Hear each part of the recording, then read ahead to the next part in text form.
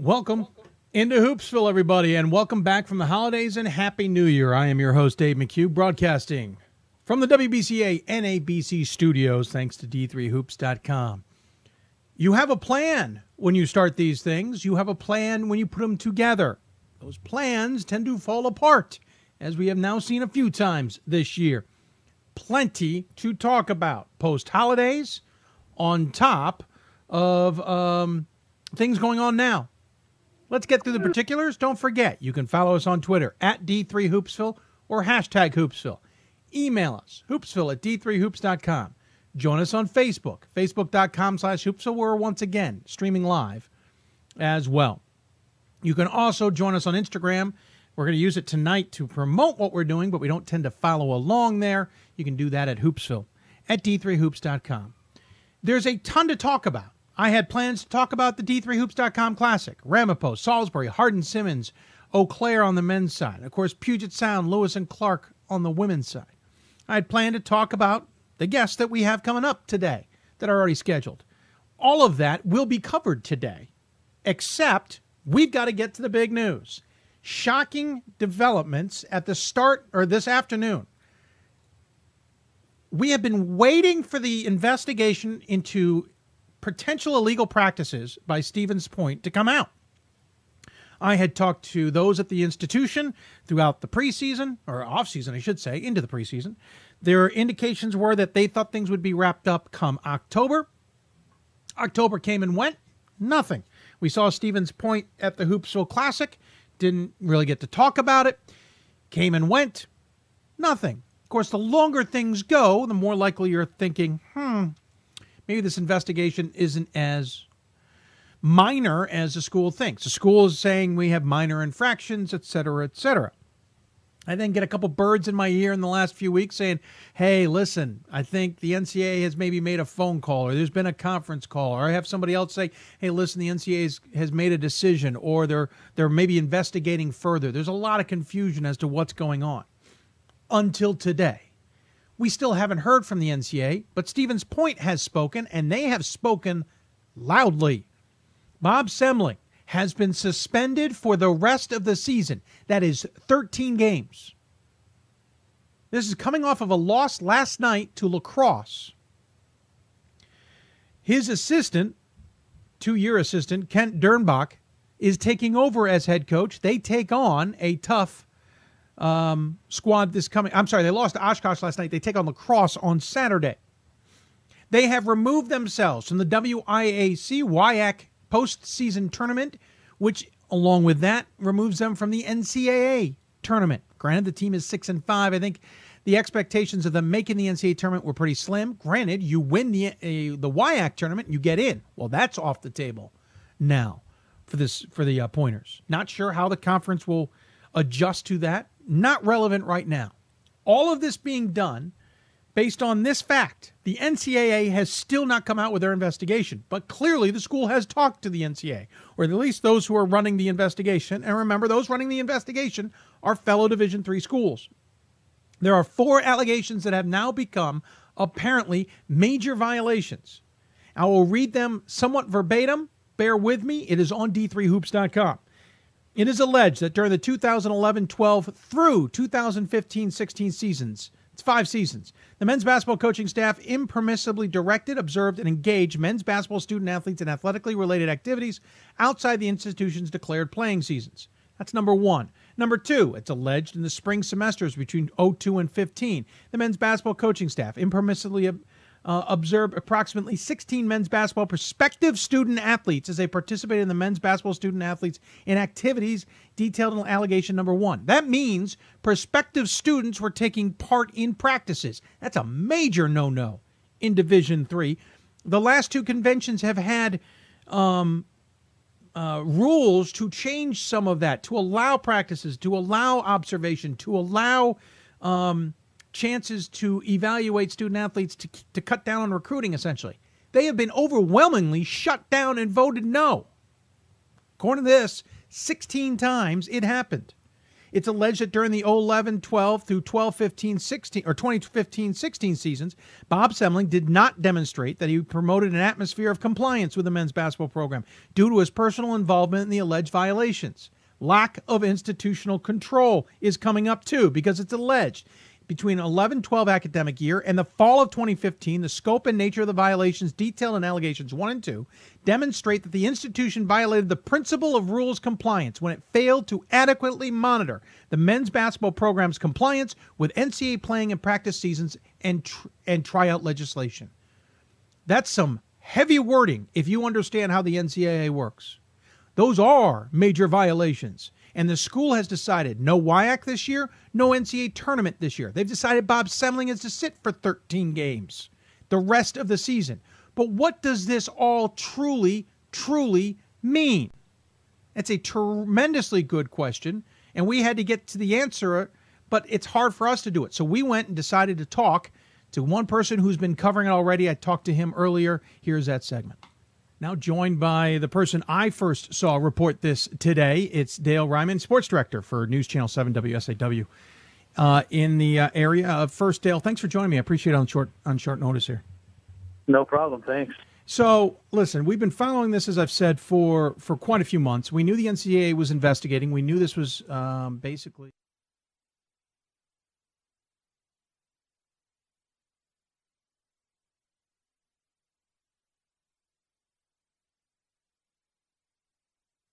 Let me try that again. Sorry about that for the folks. We had a little bit of a technical glitch. A lot of things going on today, so we're trying to get to all the bottom of them. Bear with me here. We'll try this again, starting over. Really apologize.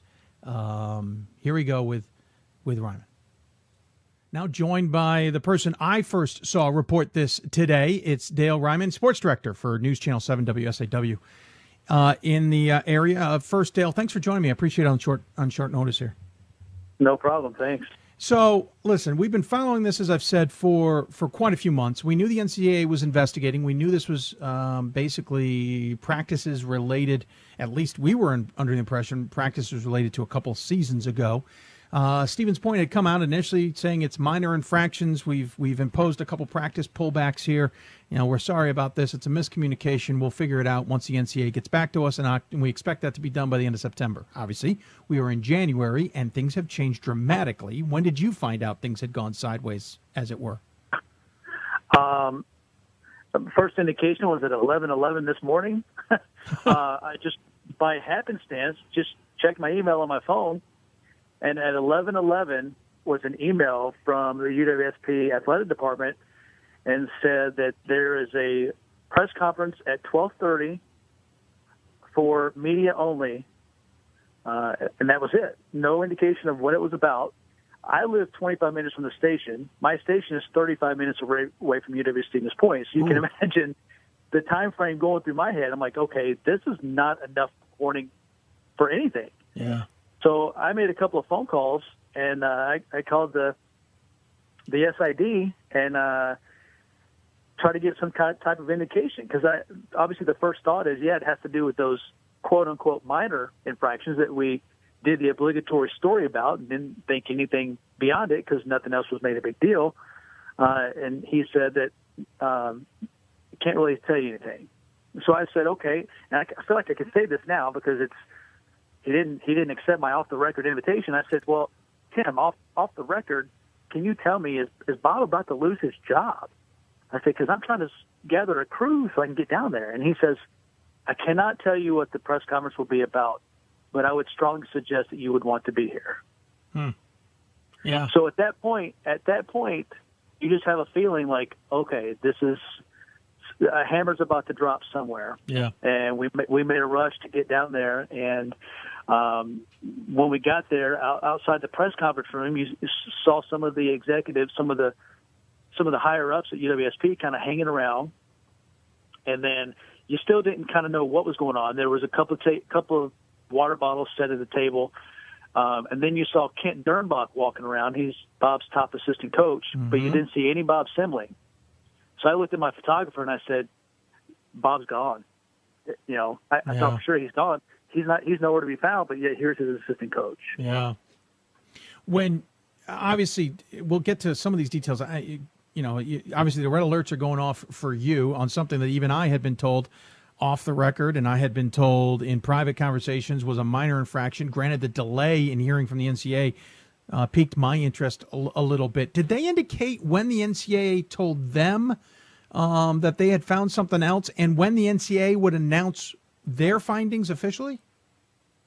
Well, the word that was used today was it's very fluid, and it's still ongoing. Okay.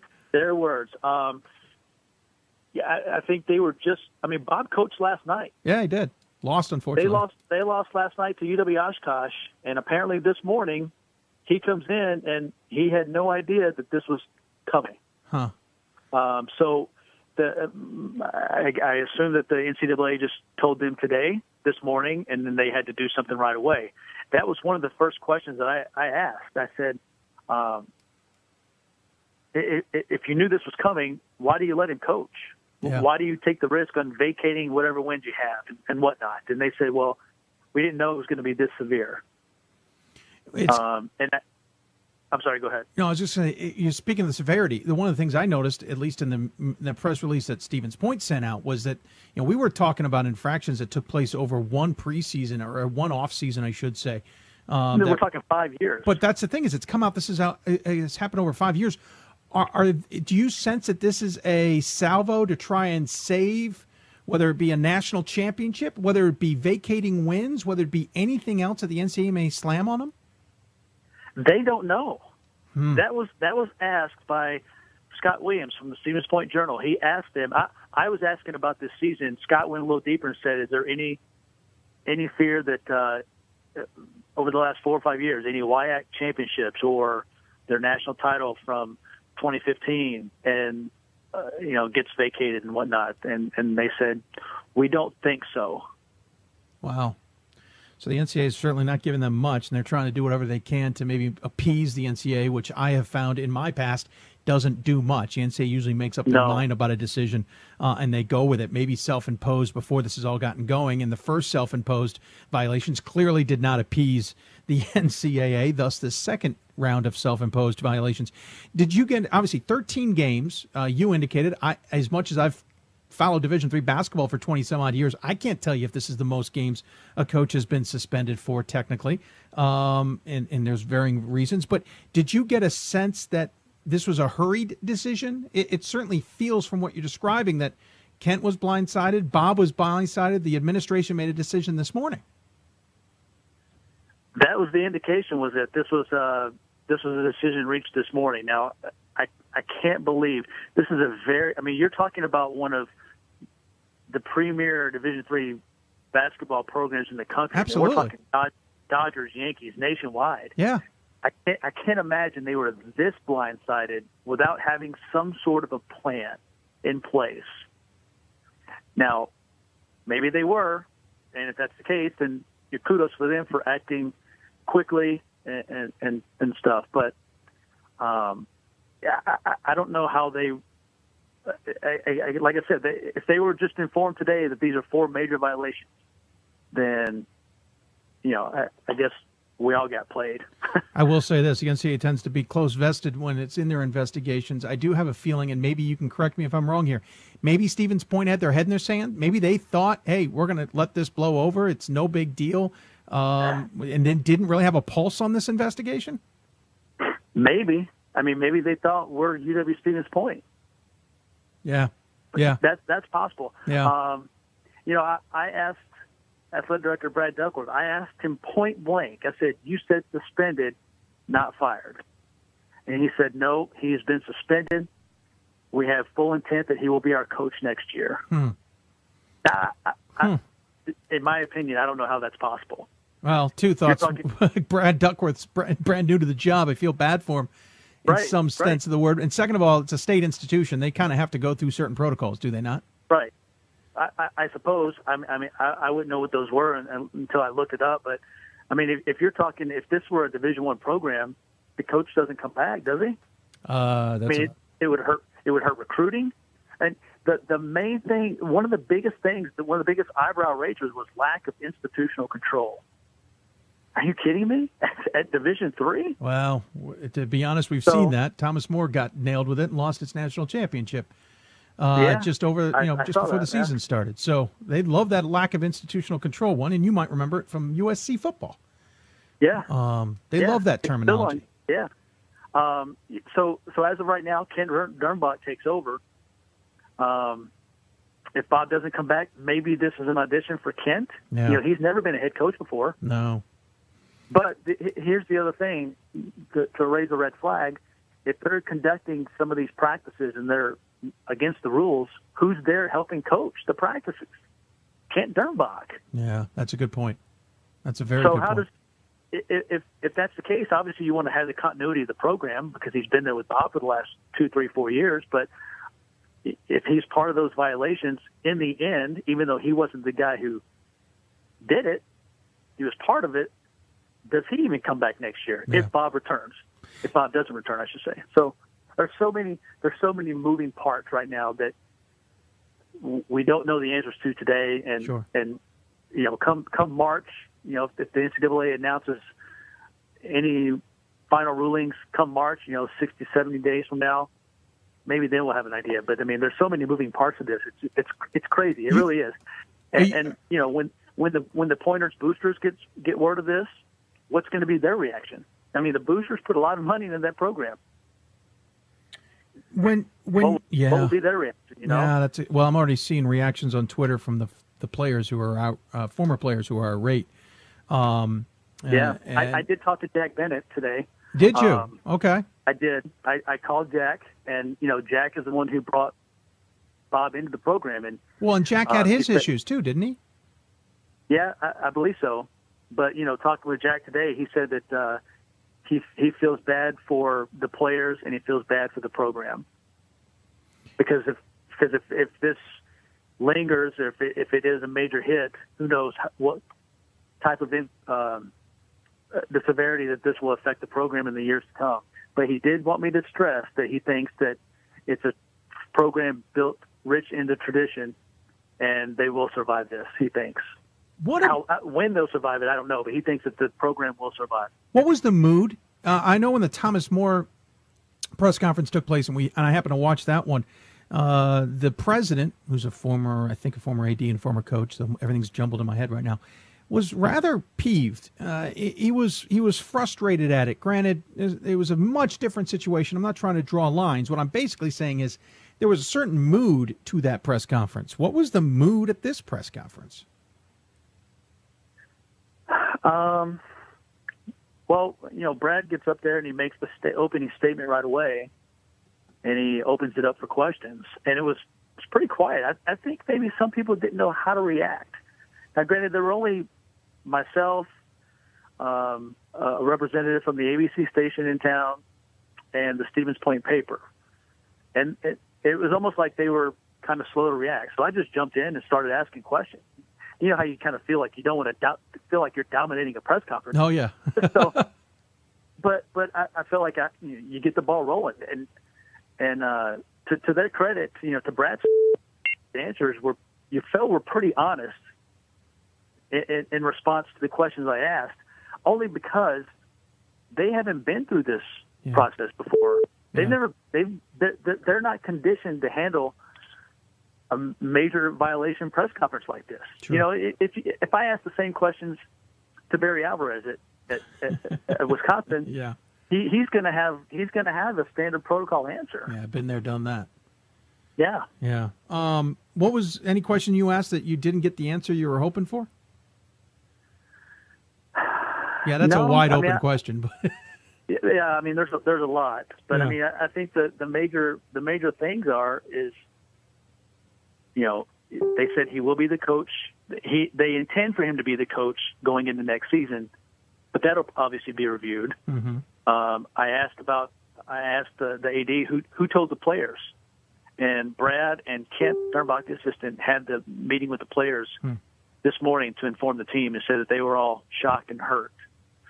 So while we were still there, Kent was in his office, and there were a couple players shuttling in and out behind closed doors.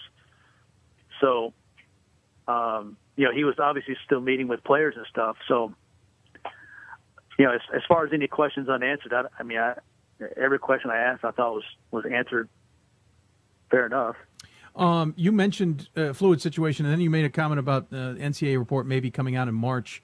And I realize you may not be saying that as an actual timeline. Did you get a sense of a timeline? I did not. Okay. So it could come out tomorrow, for all we know. It what? It could come out tomorrow, for all we know. It could, but from what I was told from some people, it'll be a couple of months, and maybe that was the thinking that Bob had, was that he had the season. Interesting, because I also think that he and the rest of them thought it would be wrapped up by October, and then they thought they had the season. This is clear. If it was minor, if it was minor, you would thought. Yeah, this has definitely gotten big. Obviously, beyond the fact that they've announced that there were 4 major violations found by the NCAA, we don't even know what the NCAA said. Well, and the postseason ban is for this year. White tournament they can't participate in. Right. Obviously, they can't participate in the NCAA tournament. But you're talking about a team right now that's only 6-5 on the season. Right. So it's kind of a ho hum. I don't know if that softens the blow. Yeah. I don't know if that softens the blow or not, but I don't think a lot of people had Stevens Point in the postseason this year anyway. Right. Granted, they could make a run in the WIAC tournament and get in on an AQ, but with River Falls and La Crosse playing well, even Eau Claire playing very well. River Falls obviously beat them last night. Whitewater playing well. I mean, the chances were slim. Yeah, and La Crosse, they visit La Crosse Saturday, and La Crosse beat Whitewater last night. Yeah. So Ken Dernbach's got his work cut out for him. Yeah, he certainly does, especially with a season that's essentially lost in the eyes of many of the players. Any other thoughts on what you saw today or this news revelation before we let you go? No, not really. I just, in my personal opinion, no other influence at all. I just don't know how Bob comes back from this. Based on the reaction from the booster club and stuff, and they may just have to wipe the slate clean. You have a new athletic director that can get in there and bring in his own guy. Yeah. Who has a basketball experience, obviously, coming from Alverna, too. Yeah. So, it's an interesting point. 13 games is a lot to begin with, but it may be the end of Bob Semling there as well. I assume you've reached out to Bob and have not heard back. No, that would be a negative. 0 for 2 if you count me in that mix, too. So I totally get it. Dale Ryman, I really appreciate you taking some time. I know you are busy, so I'll let you go. Thanks so much, and I'll stay in touch with you. If you learn anything else, let us know. Thanks, Dave. All right, Dale Ryman again, sports director, News Channel 7 WSAW. So there you go. That's from the reporter on scene at the press conference, got his take. Notice, he said it a few times. He thinks Bob Semling's in more trouble than just a suspension here. He thinks Bob Semling's not coming back. Raises a good point about the assistant coach, too. Who's running these practices if they're illegal? There's been talk that Bob was there. You got to figure maybe Kent was there. And other assistants. Kent's only been there a handful of years. He wasn't there the entire 5 years. I'll be very, very, very interested to see how this plays out. And let's remember one thing, and I alluded to it in that interview. Stevens Point had a problem with practices, if I remember, under Jack Bennett. I don't remember the exact details of that. I haven't had time to go back and check that. But I believe they had practice violations under Bennett as well. Speaking of Jack Bennett, I got in touch with him as well. He didn't want to say a lot, but he did have something to say. He wanted to at least have a statement. And here's what Jack Bennett told me earlier today. Jack Bennett now joining me here on the Hoopsville hotline. And Coach, you wanted to make a statement. Well, Dave, I feel very bad for the program here at Stevens Point, for Bob, for his staff, and especially the players. But I will tell you, this program is steeped in rich, deep tradition, and it will learn, it will survive, and it will come back stronger. That's the challenge, and I know that this program will meet that challenge. Appreciate Jack taking the time to at least call and chat with me. Wasn't comfortable coming on and saying much more. Certainly can understand that. If you're curious, we did reach out to Bob Semling. Did not hear back. No surprise. We also did reach out to the Stevens Point administration to find out if anybody else would be willing to come on, including Kent, the now interim head coach. They declined at this time. We will continue to pursue that. We could, as early as tomorrow, Friday, hear from somebody at Stevens Point, and if so, we will try and get that to you as quickly as we can. In the meantime, remember one key thing here. We have still not heard from the NCAA, and it's not like you can call them up and find out. They keep the investigation side of things at the NCAA very much separate from everything else on purpose. So it is hard to gather intel sometimes unless you've got the right person to call. They post who is part of the investigative team, or I should say part of the committee, not the investigative team, the committee. We have not reached out to them basically out of respect, don't want to interfere, but we may have to as well. These are significant steps for Stevens Point, considering we don't know what the NCAA has truly found outside of what Stevens Point has told us along the way. Remember, some reporting earlier this year got us going down this road, but we were told this was minor. I was told this was minor. Granted, I'm hearing it from a purple-tinted point of view, but we were told this was minor. Not that we want to stop talking about this topic, but we had booked the rest of the show not with Stevens Point in mind. Well, outside of mentioning they lost last night, not that that's shocking, they're 6-5. However, we are efforting to do one more bit of this at the end of the show, and we will do that, and we will keep you informed on Twitter at D3Hoopsville and hashtag Hoopsville. We may, knock on wood, hear from a former player. We'll ask him if these allegations have any merit. If he remembers any of these violations taking place, he may not know they were violations, but we'll see what his take is on. But we're not positive right now. We at least want to tell you we are working on that. In the meantime, we have 4 other guests booked tonight. We will start with Baldwin Wallace. Women's basketball. Sherry Harrow join us to talk about the team. Despite their loss last night, the first of the season, they're off to a tremendous start on top of the OAC. Could be a great battle on the women's side. We'll talk to her momentarily. Then we'll go talk to Scott Hemmer. Sadly, for the second time in just about a year's time, he and I are talking about a tragedy with the team. Why this death is different, but why the team's also responding differently, but they're also having a great season. They're playing right now. Scott does double duty. Well, we talked to him earlier. He's coming up on the show. We'll also talk on the men's side. The Hood men's basketball coach Chad Dickman taking over for his father. They're having a magical season this year. Is it too early? Have they peaked too early? They come off a loss to Lycoming. Maybe they are as good as we thought. Actually, I don't think they lost to Lycoming. I think they lost to Albright. We'll double check it nonetheless. A lot going on today. And finally, we'll talk to the number 2 team in the country. Surprise number 2. Whitman is having a great season, including a win over Whitworth. But can they officially dethrone Whitworth? We'll talk to Coach Eric Bridgeland coming up on Hoopsville. And again, we have a new segment called the Mailbag coming up. We got a couple questions from you. You can email us, hoopsville at d3hoops.com. Don't forget, if you are watching us or want to listen to us when we're not on the air live, don't forget to download our podcast. You can find our podcast on the same link as our show right below the video player. You can download it from SoundCloud or download it on iTunes. Make sure you catch podcast. And as a result, ask us questions. We'll answer them on each show on the Hoopsville Mailbag. That's coming up on the show. Plus, we will circle back on the Stevens Point story, including possibly talking to a player. That's all ahead here on Hoopsville. You listen to Hoopsville, presented by D3Hoops.com from the WBCA NABC studios. More Hoopsville when we come back. College basketball lives in Kansas City at the College Basketball Experience at Sprint Center. The College Basketball Experience is the place to get your game on. It's not a museum, it's an experience you won't forget. Discover the history of the game in the National Collegiate Basketball Hall of Fame, featuring the Gallery of Honor, Mentor Circle, and Honor Theater. Suit up in the latest CBE logoed Nike gear at the CBE Hoop Shop. Elevate your game today and visit the house that college basketball built. It starts right when you hit the court. You imagine your finest moment. The game-winning shot that gets you to the dance.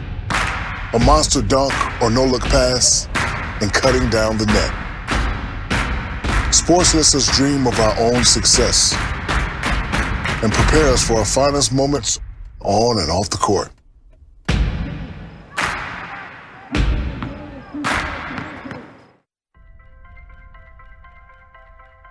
I'm a current Division III student athlete, and I remember how intimidating the first year of college can be. So if you're a first-year student athlete and nervous about coming out as LGBTQ, I pledge to stand by your side as your ally. If you can play Division III. We are Division III student athletes, and you can be too. If you can play in Division III. I did receive a non-athletic scholarship upon entering school. I got the presidential scholarship, which was huge for me. I think there's more opportunities for academic scholarships in Division III. I did receive academic scholarships. Just being involved on campus, being a leader, all those things combined kind of get me recognized. It's a great experience for me.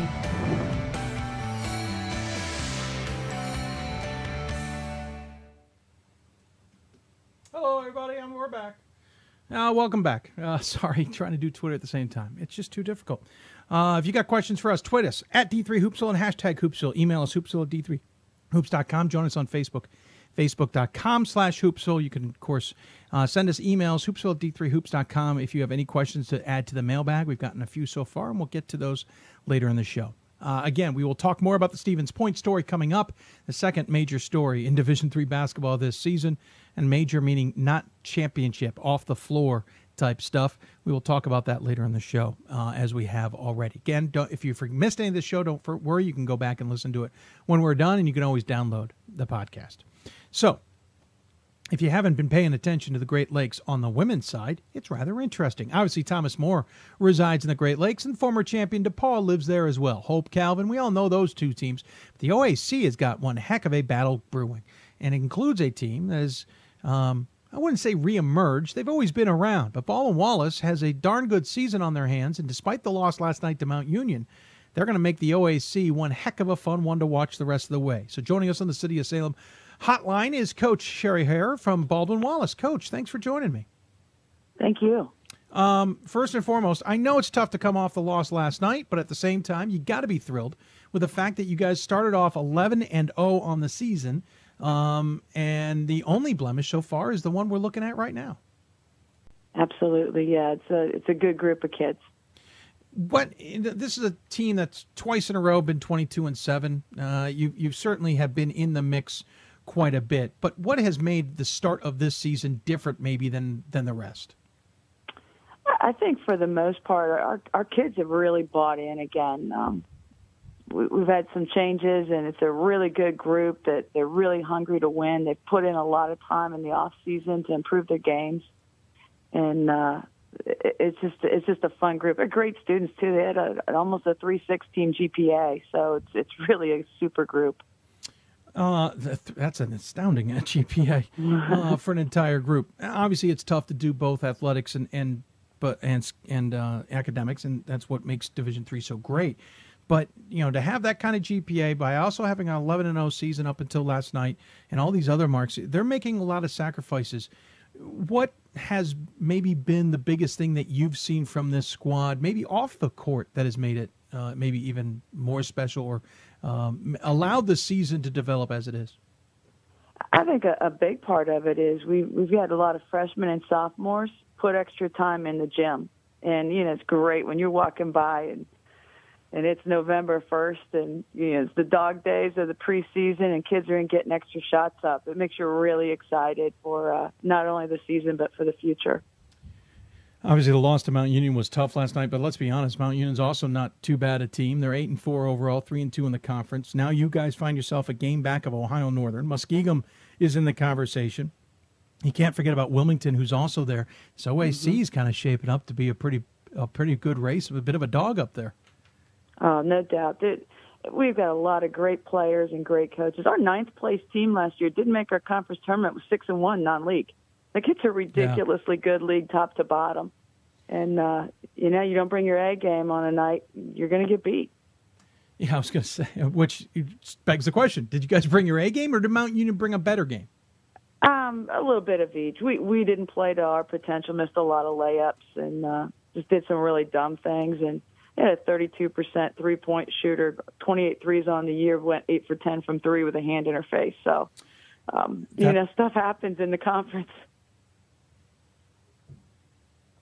Well, I was going to say that when they're shooting that well, being aggressive, and they're going to shoot that well percentage-wise, sometimes you just hand it to them and say thank you, and we'll go back and look at the drawing board again. Granted, that was a home game. You'll see them again before the end of the season, second to last game. But how do you see this conference shaping up? As you pointed out, the last place team last year was, I should say the last place team in the mix, et cetera, et cetera. Is this deep? Is this going to be top heavy? Is the middle going to play a factor? How do you see it actually shaking out? Can you stay on top? Well, Ohio Northern's defending the last 2 years, so they're obviously the team to beat. But, Wilmington is right there. Hopefully we're right there in the mix. And the thing is every team, our 9th and 10th place teams on any given night could knock off the top team. That's how deep this league is. And, so it's going to be a dogfight, and I'm sure we'll see more surprises as we go through the year. When you look at this team specifically, it's certainly a young team, but it also has its seniors. But, you look at it, and it's dominated by juniors and sophomores when you look at the roster. You've got height. You got 6-footers in here, 5'11". You also have a solid core of guard play. Is this a well-balanced squad? Is this maybe inside dominant, outside dominant? How would you portray your team? Probably more outside dominant. We like our mix. We have 3 really good seniors that are really important to what we're doing this year. We also have 4 freshmen that are contributing in a lot of ways, and then everything in between. So we're excited about the future, but we'd really like to send these seniors out with a great year. Well, Mackenzie Colombo, one of those seniors, leading the way at 12.2 points a game and 2 rebounds a game. 3.5 assists a game and a steal and a half a game. Sydney Clark, a senior, 10.5 points a game, 3.5 rebounds. Hannah Feck, the sophomore, 10.2 and 6.7 on the rebounding numbers. And I gypped Clark. She's actually at 4.8 on the rebounding number. And then that other senior, Clara Lemon, as you mentioned, 7.5 points a game and 7.5 rebounds a game. That's a lot of equal distribution of points and rebounds, and 2 of them are guards, 2 of them are forwards. Yeah, and that's our goal. We've always, even when we've been Elite 8 teams and ranked, ideally we have 3, 4, 5 kids in double figures because we don't like to rely on one kid having to carry the load. We'd like people not to know who to try to shut down, so that hopefully we can keep scoring regardless.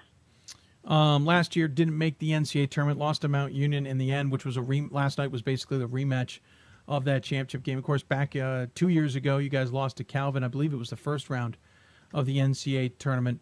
How much is the team driving on, hey, we want to be there too. We want to get back to what we did and get back to the NCAA tournament again and make a bigger difference? The seniors really want it. As freshmen, the seniors actually played in the Sweet 16 game. We lost to FDU Florham the year they won it. Yeah. And so they still have that taste, and they would love nothing more than to get back to that level. So you got this 3 seniors. At the same time, we talked about that youth. In essence, this is also building towards the future, as pretty much every team does every year, but you definitely have that core group of younger players. How important, as much as maybe getting the NCAA tournament and doing well again, how important, though, is it also to get this younger group the experience they need so that the following year is just as successful as now and the following year after that? Oh, it's critical. Those freshmen are really competitive kids, as are sophomores. And, to get them some fruits of their labor and get them a taste of what it's like to play at that level would be really important for our program. But regardless of what happens, I know those kids are going to work really hard because that's who they are. If I have this correctly, you have 536 wins overall. Does it get old? Yeah, I didn't even know what the number was. I do know we're awfully close to getting 200 losses. Yeah, well, I wasn't going to bring that up, but you're at 198. Yeah, unfortunately, it'd be nice not to hit that number this year, but in our conference, that's going to be tough to not do. But it does. I mean, the kids change every year, and this year is a particularly great group to work with. They're very coachable. They respond well to film sessions, and that's what keeps you going. The positive kids, the kids that are just terrific young people to work with, and then what they're doing when they graduate. We've got some ultra successful graduates out there, and that's what keeps you going. You've got Wilmington on the road coming up on Saturday. You're then back home against Ohio Northern, then on the road against Otterbein, and then you have a nice 4-game stretch where you'll play at home against John Carroll, Muskingum, Heidelberg, and Marietta. What's the message to a team when they're coming off their first loss of the season, which I know is probably a tough one to take? How do you recenter them and focus them on Wilmington and this stretch ahead? Well, we really have been talking all year about this is get better every day and use ourselves as the measuring stick, regardless of who's up next. And that's the approach we're taking. We didn't get better on Wednesday. We took a step back in some things, but we took a step forward in some other things. So it's really continuing to try to put complete game together and get as close to that as we can every single time we step on the court, regardless of who we're going up against. You're also the women's athletic director, correct, at Baldwin-Wallace? Actually, just the SWA. Oh, just point. The SWA. Obviously, that means you've got other responsibilities, and overseeing the entire department's tough. How do you balance everything? How do you almost keep your eye on the job, obviously, as basketball coach, but at the same time balance the responsibilities that you also have to the entire department?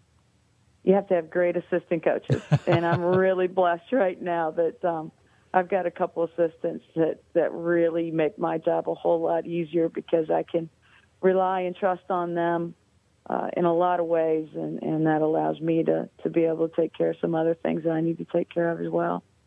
Got to ask, obviously, Thomas More with their title stripped from 2 seasons ago at the beginning of the year. Now we're talking about Stevens Point, who's handed down its own rather aggressive penalties. We still haven't heard from the NCAA. As an administrator, you're probably keeping a tab on all of that. Your reactions to what is in Division III world a rather interesting and maybe disappointing year in that realm. Yeah, I mean, it's always disappointing. And the thing, everybody works so hard, and you're always trying to get that edge. And it's frustrating because some people out there maybe aren't doing things above board, but you got to. And I think D3 is probably the most uneven playing field of all levels. But that's our world, and that's what we have to live with. And it's about helping young kids get better. And if we keep our focus on that, then everything else is going to take care of itself, hopefully without any of those other negatives coming along. And that's my way of transitioning into Thomas More is obviously in your region. They're fired up from what has happened. They're having a pretty darn good season, but you also have DePaul, and you have Mount Union in your conference in Ohio Northern. You also have Hope, and you have Calvin. Great Lakes is a bit of a challenging region. Carnegie Mellon. Carnegie Mellon, good point. Yeah, Carnegie Mellon standing out as well. Yep. It's a tough region to stand out from. How do you make sure you guys stand out as much from the crowd as possible, and especially when it comes to regional rankings? That's something we really can't control. All we can control is going out, playing hard every day, doing the best we can every day, and hopefully we get the wins that count to help us get there. But we can't control what other teams are doing. We can't control any of that. We'll just do what we can do to be the best we can be, and hopefully it all works out well for us in the end. Certainly can understand. Coach, appreciate you taking the time to talk about us. I'm certainly looking forward to seeing how your team does the rest of the way. It looks like it's going to be a fun season for the Yellow Jackets. Hopefully you can enjoy it. Obviously coming up with Wilmington. As always, I would give the coach the final word. Any final thoughts you want to share with those who may be tuning in? Now, I just want to thank you, Dave, for all you do for Division III basketball. It's wonderful to have you on board and helping us out. So thank you. Thank you, Coach. Appreciate the kind words. Like I said, good luck the rest of the way. Hopefully we're talking about the Yellow Jackets come March. Thanks, Dave. All right, take care. Thanks, you too. Sherry Herod joining us once again on the City of Salem hotline. She's the head coach of the Baldwin-Wallace Yellow Jackets women's basketball team. Again, off to 11-1 start. Their one loss coming last night to Mount Union. That's Wednesday night for those who may be listening on the podcast, 72-62. They've got Wilmington coming up on Saturday before returning home against Ohio Northern, back on the road against Otterbein, back at home against John Carroll, and that John Carroll game starts 4 straight at home. You know they'll want to take advantage of that. Going to take another break. When we come back, we talk about, unfortunately, another tragedy at Geneseo, but why this one's different, how the team's responding, and plenty more, because the team was already on our list to come on the show. They were 9-0. They're 9-0. We wanted to talk to the Knights anyway, but how are they overcoming yet another emotional journey, as it were? Scott Hemmer joins us here on Hoopsville. Don't forget, coming up, we'll still talk men's basketball with Hood men's basketball coach Chad Dickman. Also talk Whitman men's basketball with their head coach Eric Bridgeland. And we'll return to the topic of Stevens Point. Working on how we'll finish the show, but we'll have our final thoughts on that as well. You listen to Hoopsville, presented by D3Hoops.com from the WBCA NABC studios. More Hoopsville right after this. I used to never really talk. Ever. I was afraid if I said something wrong, everyone would laugh at me. But then I started to play golf with Special Olympics. It helped me to find my voice.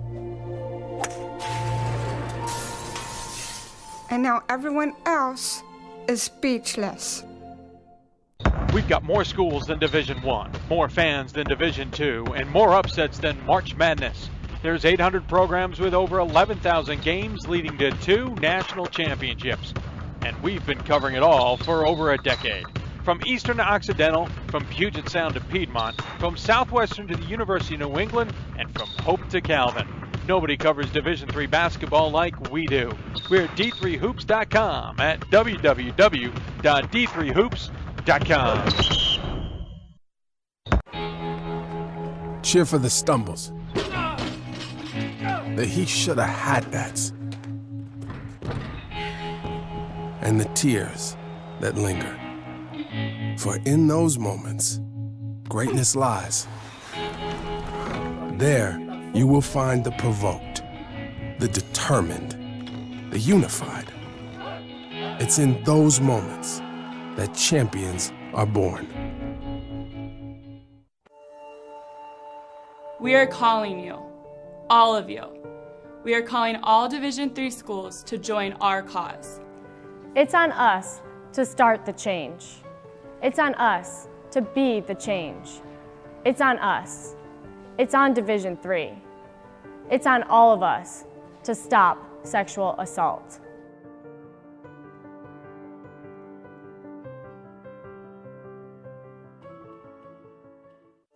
And welcome back to Hoopsville, everybody. Our first show back from the holiday break, as we've mentioned. We hope you're enjoying it. If you've got questions for us, especially for our upcoming mailbag segment, a new segment to the show, make sure you email us for the mailbag, hoopsville at d3hoops.com. If you've got questions for us via Twitter, you can do it via at D3Hoopsville or use the hashtag Hoopsville. You can also join us on Facebook, facebook.com/Hoopsville. Obviously, we're live streaming through there as well, though it's harder to monitor that, but we'll do our best, especially as a one-man band. We're also on Instagram, though we don't monitor that during the show, at D3Hoopsville there as well, and so on and so forth. Lots to cover. Obviously, we covered a bunch at the beginning. We have the mailbag segment coming up, etc. Now time to get into the tough news from the holiday. Many of you may know the Geneseo's story, especially on the women's basketball side. It has been a tough year, to say the least. Losing 2 members of the team in 2 different ways can affect a team in many different ways. Last year they rallied, won 15 games at least, if not more, got to the NCAA tournament, make a dent in the NCAA tournament. Certainly was a pretty great job after Kelsey Annis' death. But unfortunately, the same team is dealing with the same thing for different reasons yet again. And so, as always, we are impressed that Scott Hemmer agrees to come on our show. He did almost a year ago after Kelsey's death, and he's agreeing to come on the show again today. And I appreciate it, Scott, joining us on the Hoopsville Hotline presented by the City of Salem. Scott, thank you so much. Dave, thanks for having us. It's always great to be on the show, and obviously wish it was different circumstances as well. But love what you guys do for the game. Well, thank you. I told you previously a few weeks ago, and even before this interview, and I should say to the audience, we were planning to get you guys on the show at some time real soon because you're off to a tremendous start. I wanted to talk about just basketball, but unfortunately, the news right before Christmas was a little tough to take. I know it's tough for the team, the death of Savannah Williams, a freshman in a car crash right as you guys were releasing for the holiday break. Not exactly what you guys want to deal with yet again, is it? No. There's so many emotions, and the fact that it's the second loss within a year doesn't make it any easier, and then throw on top that it occurred just before the holidays, that only magnifies it. As I said to the kids a number of times, especially when we first got back onto campus together, that the unfortunate part of life is that sometimes, maybe too often, we need to learn how to play the hand that's dealt to us, good and or bad. And at this point, it's our turn to throw, and we've got a choice to make. And they've made good choices in the past, and I'm sure they'll do it again moving forward. Obviously, this would be an interesting story to begin with. Lose a player right as the holidays starting, as you're going on break. But, of course, it's compounded to the fact that you lost a senior last year in a very different manner. But the fact that this was right as the team had been let go, essentially, for some time off, and the team kind of scatters into the wind, that makes it just a little bit more difficult for you guys to handle, I would assume.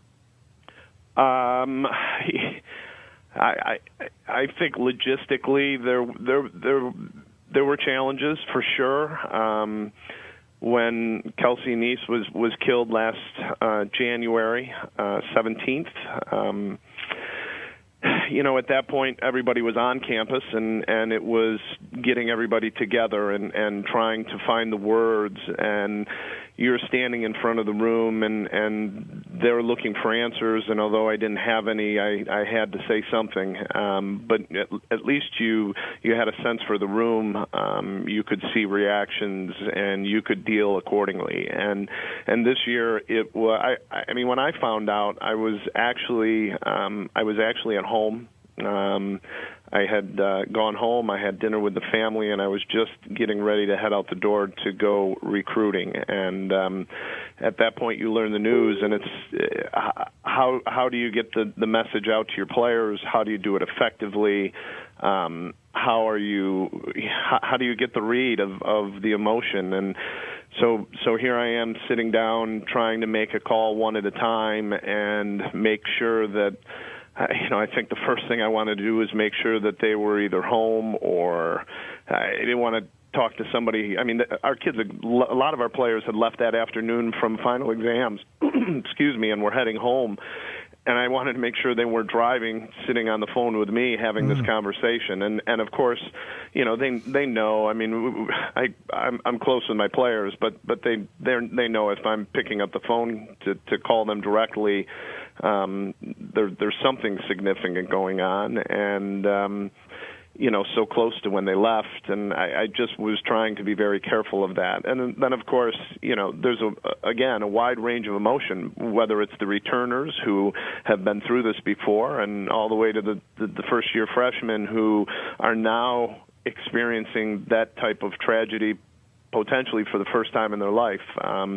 It was very difficult, and it was challenging. And then the follow-up is, how do you continue to communicate effectively with your team moving forward, whether it's making arrangements to get the team to calling hours and a funeral, and how the team wants to be there to support Savannah's family. And, do we come back for basketball? Do we not come back for basketball? I've been doing this 20-some years at this point, and I've never had to do a conference call to try to communicate with my team, and that was certainly something new for us. But, those were some of the challenges that we faced when this all happened. Obviously, last year, sudden death of a student in her own home, it's shocking not only to the team. It was a second student who was killed as well, and that was shocking to the community. It was shocking to the town as well. This is not something the town was kind of ready for, as it were. Now, this time around, it's an unfortunate car crash. It's different emotions involved, isn't it? Yeah, certainly. I mean, you talk about the community. The community's been great. Tonight is our first home game since the accident, the most recent accident. And the community has been very supportive. The surrounding community, the college community, people, obviously the students are gone, so the crowds over Intercession tend to be a little thinner, but I think the community has made a point to make sure that doesn't happen for the players tonight, and everybody's been really great about that. But the school has been supportive of making sure that everything's ready to go tonight, and it has been a different range of emotions. And last time when this happened, obviously the situation is a little different. You've got a murder versus just a tragic car accident, and last time my players had a strong sense of just anger, and when we got back on the floor, that drove them. Right now, it's just still the shock and the sadness, and unfortunately, I'm not sure what buttons to push with this group to get them focused on basketball, and for that matter, I'm still trying to figure out if that's the right thing for us to do. But we're trying to deal with it. But yeah, it's certainly a different range of emotions. I should have pointed out at the beginning, we obviously are talking to you on a pre-taped as you're playing as this is airing live. We'll get a scoring update in just a little bit. They got a game against Elmira in non-conference play. Before we move on to talk about the team and the season in a general sense, and this program has seemed to be through the ringer. You had the Leah Sabrowski story, near death, gets a liver transplant, amazing recovery, tremendous story.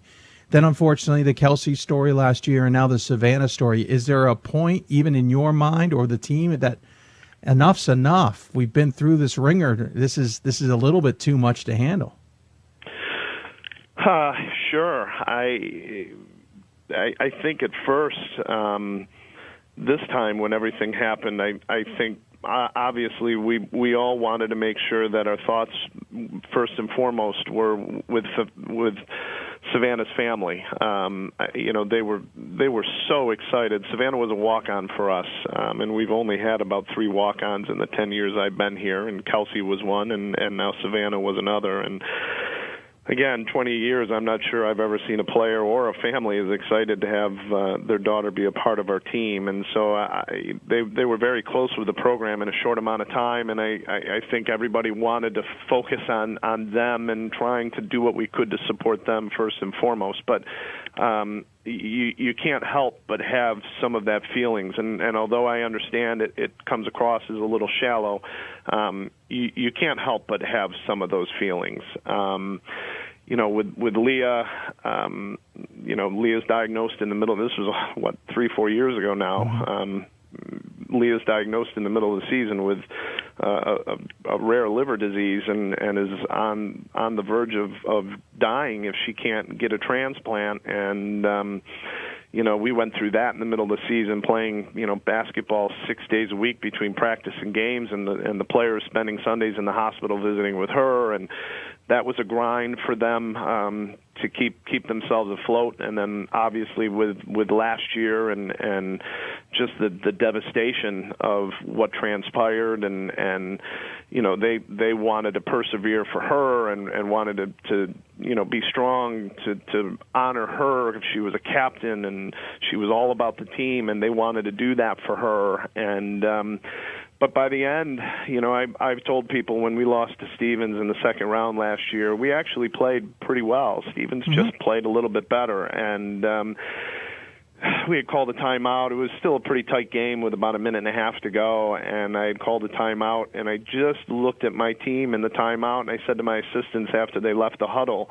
that they're at peace with it. That they were exhausted physically and mentally, and it was okay, that they had laid it on the line, and they just lost to a team that was better that day, and they were going to be okay with it. And they make it through that, and they regroup this year, and they're off to a great start. And then Savannah's loss, and again, because it happened different, it doesn't change the way these kids handle it. It's still a loss of somebody close to them, and there's certainly that sense within those kids that just can't believe they're being asked to do this again, and right now we're really struggling to find a purpose.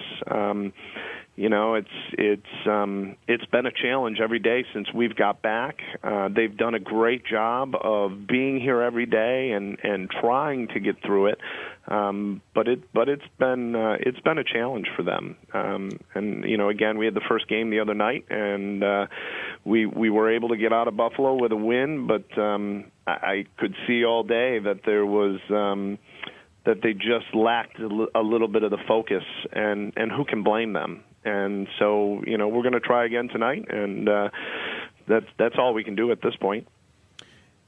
Before we move on, talk about the team in the season. Tell us a little bit about Savannah. You mentioned one of maybe 3 walk-ons in your tenure, and obviously the family was happy. But tell us a little bit about her. Why was she successful as a walk-on, and what was she providing to this team? Well, Savannah was she was kind. She was a genuine person who just had such a positive outlook on life and life every day. She loved her teammates, loved being a part of the program. As I said, she was so excited to make the team, and it's almost as if her pride in being selected for this team was contagious to the other people around her. And even though she was a freshman and it was a short time on the team, certainly didn't minimize her impact. She came in, we potentially had a roster spot available, and she came in to meet with me. She had contacted me late spring, wanted to try out for the team. We talked about what our needs were. We were really kind of hoping that we could find a forward to slot into that extra spot, and she was a guard, and she was a tall guard at 5'9", but she had played on the perimeter most of her career. And I said to her, "Listen, your best bet is to learn very quickly how to put yourself in a position to be able to play with your back to the basket a little bit." And she went out and did that.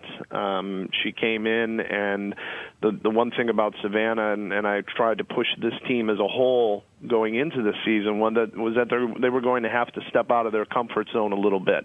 With this team, they've lost 3,000-point scorers over the last 2 years to graduation, and we've had a lot of success. But how do you then replace that when you don't have anybody close to that type of offensive production returning? So we had talked about people stepping out of their comfort zone from day one, and here's a freshman who hasn't even made the team yet, who is still part of tryouts, and she's stepping up in drills, communicating, which for freshmen in general is usually a process. And here she is, and you could see that she was uncomfortable doing it, but she was also determined to put her best foot forward and not have regrets to make this team, and she did that, and that's part of why we selected her, and again, that pride became contagious for everybody around her. She was a kid that smiled every day, good and bad. She found ways to smile, and that smile, whether it was in the gym or in my office after telling her individually that we were going to keep her on the roster, that smile could light up a room.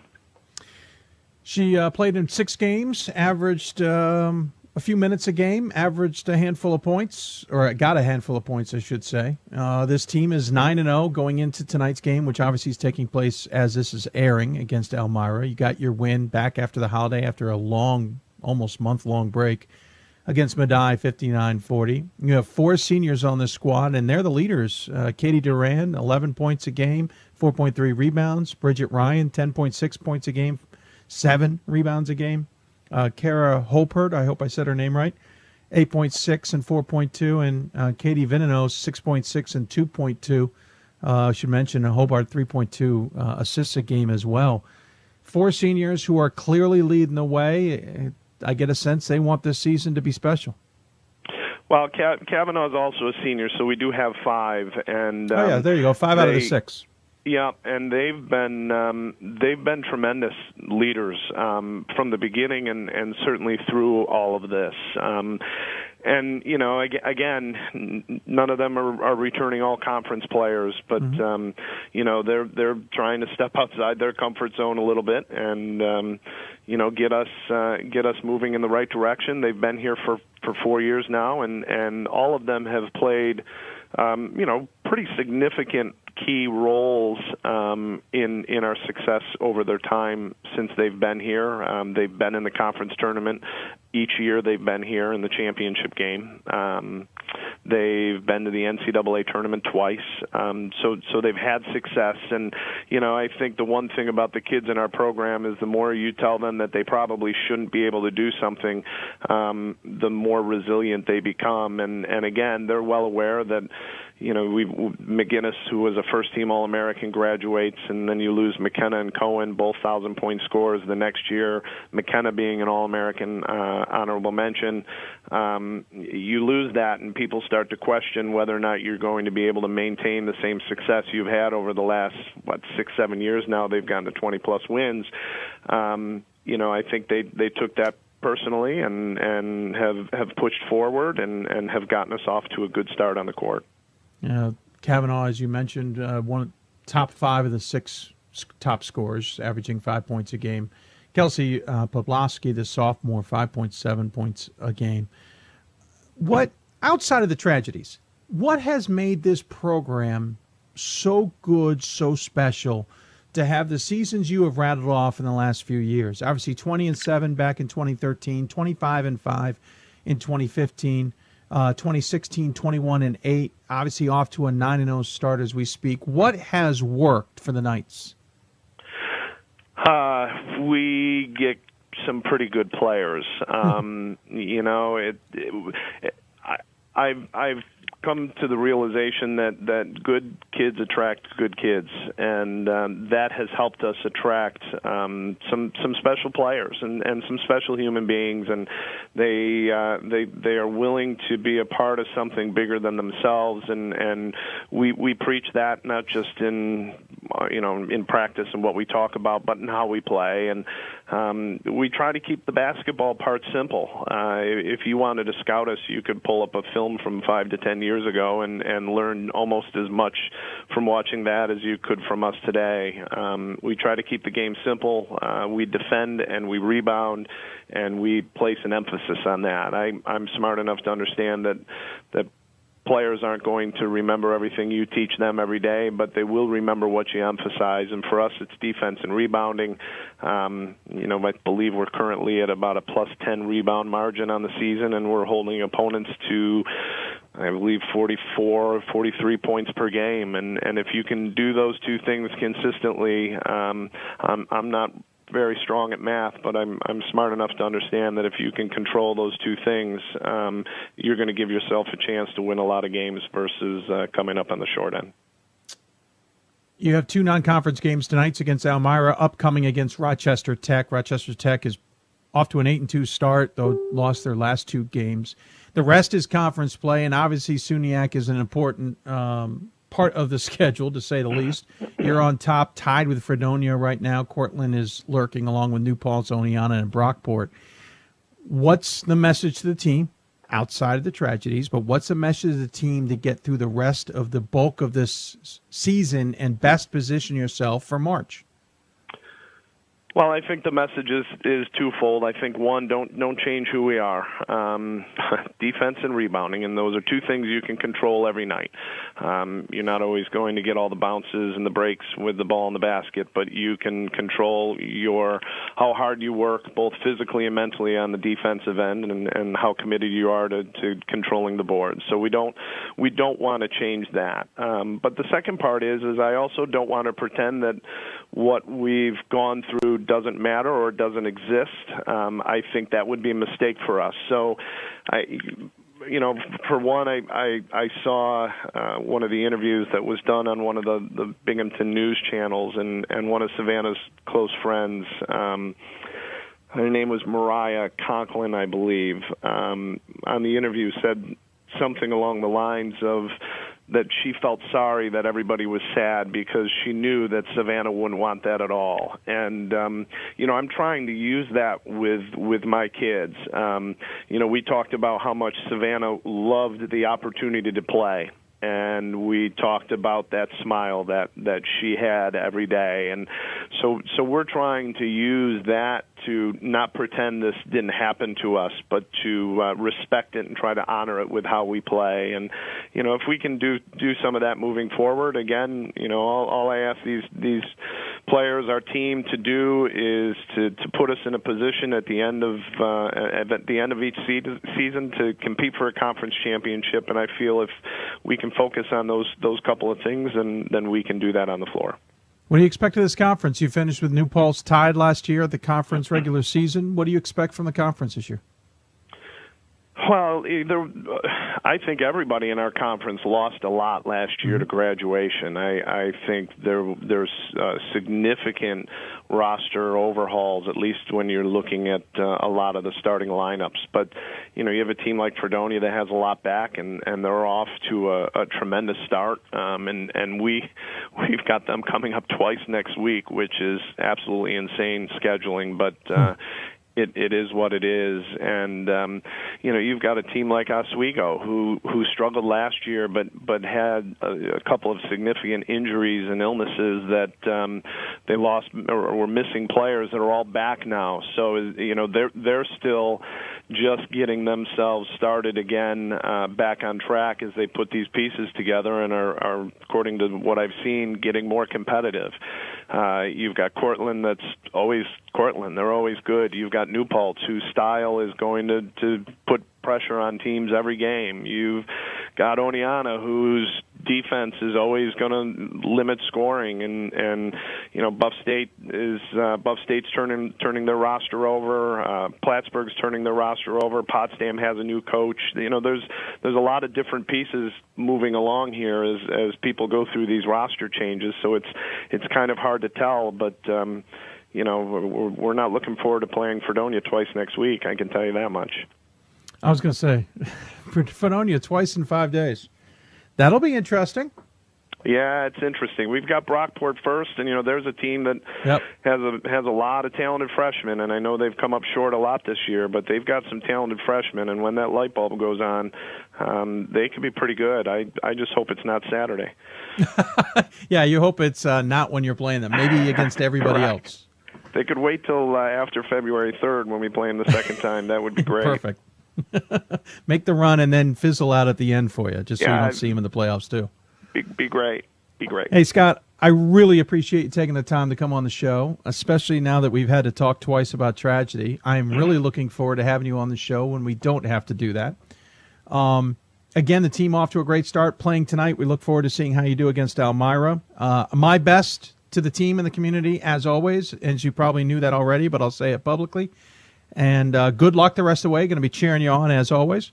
And as always, we give the coach the final word. Any final thoughts you want to share with those who may be tuning in? Well, I'm certainly appreciative for you taking the time to recognize us. You've been a great friend of our program, and we really admire what you do for our sport, especially at the Division III level. I do want to take an opportunity to send a thank you out, as I did last year around this time, for all of the support we've had through the tough circumstances. Again, the amount of support we've received is overwhelming at times, whether it's from opposing coaches, administrators at other colleges, basketball officials. We've even gotten cards from parents of players at other schools that aren't even on our schedule. It's really nice to know that there's a lot of good left out there in this world where people can come together to support each other following a tragedy. So I'm very appreciative for that and wanted to say thank you. And last, if there are any players that are out there listening to this show tonight, the one thing that we all learned from Sav was to embrace opportunity and to make the most out of it. And So I think on behalf of my team, I'd certainly like to encourage all of the players listening to make the most out of their opportunity and embrace their time, especially with their teammates. That this thing called life goes quickly, and sometimes, unfortunately, the end is quicker than we can anticipate. And again, I just like to make sure everybody tries to take a step back and make sure they're embracing the opportunity that they have in front of them to play college basketball and develop relationships with their teammates and coaches. Well said. I appreciate the time. Happy New Year. Good luck, and we'll talk to you soon. All right, my friend. Thank you. I appreciate it. Absolutely. Scott Hemmer joining us from Geneseo. Again, the team is 9-0. They're playing Elmira tonight. We'll get a scoring update later in the show. They then get into conference play once again. They're 4-0 in conference action with a home game against Brockport coming up on Saturday. Then on the road, and this is where it gets weird, at Fredonia, then at Buffalo State, then home against Fredonia all next week. Real quirk. In the meantime, hats off to the community for dealing with yet another death. It certainly is not easy to deal with one, let alone two for the program in a year. Savannah Williams will certainly be remembered as much as her former teammate prior to her and the rest. Our hearts are out to the Geneseo community, and we're rooting on everybody who was a Knight. So you're listening to Hoopsville, presented by D3Hoops.com from the WBCA NABC studios. More Hoopsville after this. This is our It's On Us pledge. It's on us to make a personal commitment to help keep all people safe from sexual assault, regardless of race, gender, sexual orientation, or ability. Not to be bystanders to the problem, but to be leaders of the solution. We invite you to join us in this campaign by informing your campuses about the It's On Us mission.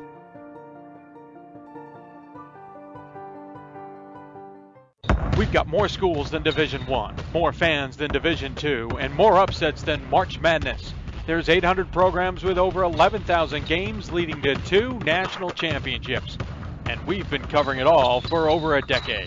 From Eastern to Occidental, from Puget Sound to Piedmont, from Southwestern to the University of New England, and from Hope to Calvin. Nobody covers Division III basketball like we do. We're at D3Hoops.com at www.d3hoops.com. We've got more schools than Division I, more fans than Division II, and more upsets than March Madness. There's 800 programs with over 11,000 games leading to 2 national championships. And we've been covering it all for over a decade. From Eastern to Occidental, from Puget Sound to Piedmont, from Southwestern to the University of New England, and from Hope to Calvin. Nobody covers Division III basketball like we do. We're at D3Hoops.com at www.d3hoops.com. For the love of the game. That's what it's all about, they say. But for those of us who are Division III student athletes, it's more than that. It's more about team and the schools and communities we represent. And for the many of us blessed with the strength to compete in sport at the college level, we understand that, with what we were given, comes a special obligation. Our obligation to help those who have their own special needs and whose love for the game is no less intense. That is why NCAA Division III teamed up with Special Olympics. Since August of 2011, we and others from Division III campus communities have volunteered more than 250,000 hours, time away from the classroom and practice field, reaching across the country to coach and mentor Special Olympics athletes. And to learn that in giving, we receive so much more in return. Help us keep that dream alive. Be part of it. Get involved. You can make a difference. And welcome back to Hoopsville, everybody. Hope you're enjoying the show. I want to thank all of our guests so far who've been on the show. Thank you for taking the time. I wanted to give you a scoring update. We mentioned that Geneseo, we just talked to Scott Hemmer, mentioned that he was still obviously doing the game. They were playing, I should say, while we were interviewing him. Obviously, it was pre-taped. We want to mention Geneseo's not having much trouble right now. It is 8:33 left to go in the fourth quarter, and they lead Elmira 63-36. So Geneseo, despite the challenges, will be 10-0, most likely, by the end of the night. Don't forget, coming up, we have a couple of things still to go. We have our new mailbag segment, which we'll be bringing to you shortly. We were going to sneak it in now, but we're running a little bit behind. That's what we're going to keep going with our segment, but we'll get into the end of the show. Also, we will be talking to a former Stevens Point student-athlete, men's basketball player. Alex Richard's agreed to come on the show. We will talk to him, ask him some questions about what he saw going on. We'll discuss more about that. But now we're going to switch into men's basketball after talking to a couple of women's teams. If you haven't been paying attention to the Mid-Atlantic, well, I can understand that. Obviously, Salisbury's had some headlines. Christopher Newport's had some headlines. Everybody else is kind of flying a little bit under the radar. Swarthmore's gotten some attention, but otherwise not much to talk about on a national scale. Inside the Mid-Atlantic region, it's a little bit busy. And one of the conferences that's always fun to watch is the MAC Commonwealth. We've had the likes of Stevenson and Alvernia, Lycoming even recently, and Messiah, who've all been at the top recently. Well, one team that snuck its way to the top to start this season is Hood, under second-year head coach Chad Dickman. What's going on with the Blazers? One person who told me a couple weeks ago is defense. It's all about defense. Is that true? Well, the easiest way to find out is to go to the head coach of the team and talk to him. Chad Dickman joins us on the Skype City of Salem hotline. Coach, can you hear me? And are you good? I can. Good, Dave, and I appreciate you having me. I appreciate you coming on, especially via Skype. So, is it defense? As of right now, yes. It's definitely defense. Our zone has been pretty strong this year and last year. Offensively, we're trying to find our way. We're kind of experimenting with a couple different things and trying to use our personnel to the best of our abilities. But for right now, our calling card has been defense, and I know we're up there in the top of the country and in the defensive standings, and that's been more or less what's gotten to us to this point right now is just our play on that end. We work on it a lot, but we also work on offense a lot, and we just gotta figure some things out on the offensive end. But yeah, definitely, if there's one thing that I think has helped us the most up to this point, it's been half-court defense.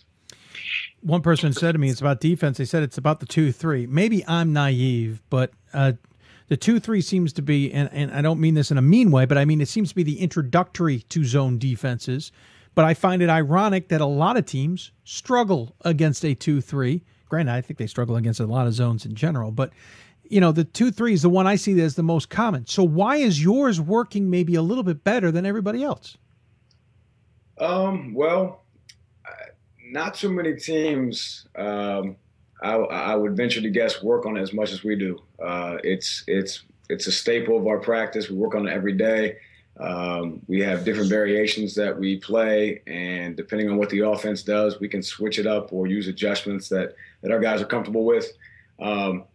But usually a 2-3 is something you can throw out there a few possessions and get a team rattled a little bit that's kind of on a roll, and then once they kind of hit their stride, you got to jump out of it. But with the way we play it, it's just one of those things where we've kind of pulled some stuff from a lot of different 2-3 zones and used a lot of different concepts. And I've more or less used all the things I've liked from, a little bit of Syracuse, a little bit of this team, a little bit of high school teams, anything I think that we think can benefit our personnel and the teams that we play against. If I think they'll struggle against that, we try to incorporate it. So, we use a lot of different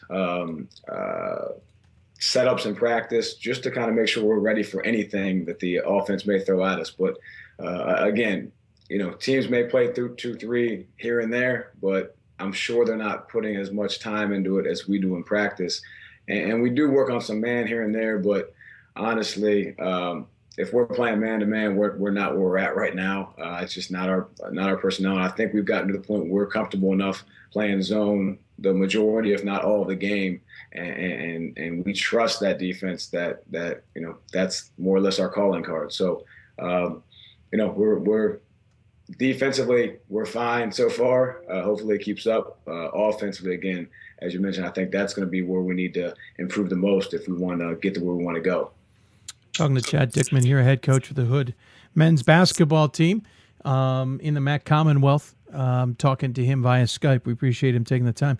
What's interesting is, this is a Commonwealth that, the D3 hoops group, I can't remember where we put you guys. I want somewhere around 10 or 15, somewhere in the 10 to 15 range, I think, in terms of one of the top conferences. I might be wrong. Gordon's probably listening and correct me. It's definitely in the top 20. But we talked about its depth.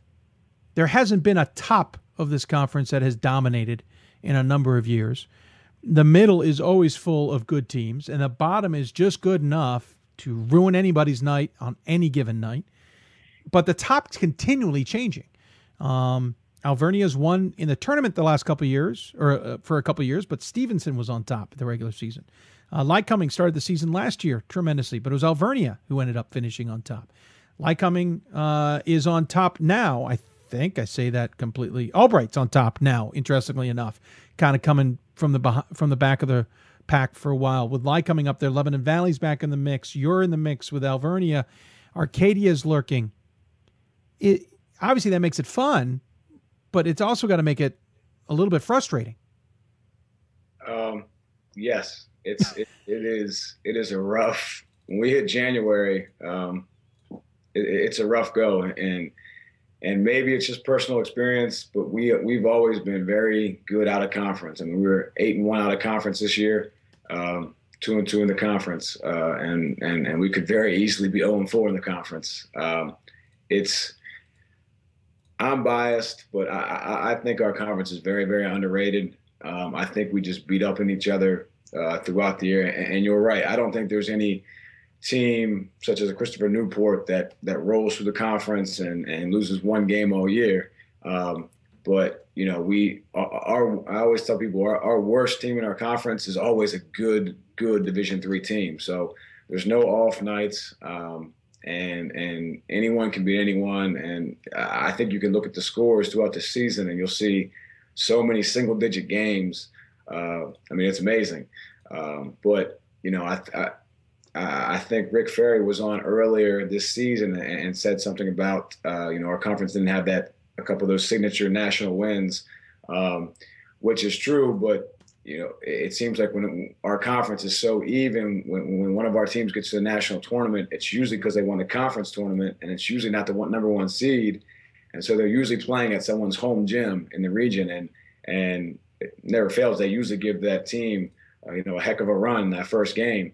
But, you know, I'm sure I'm partial to our conference this year. We haven't done as well out of conference as I would have expected, because I think our conference is still very, very good.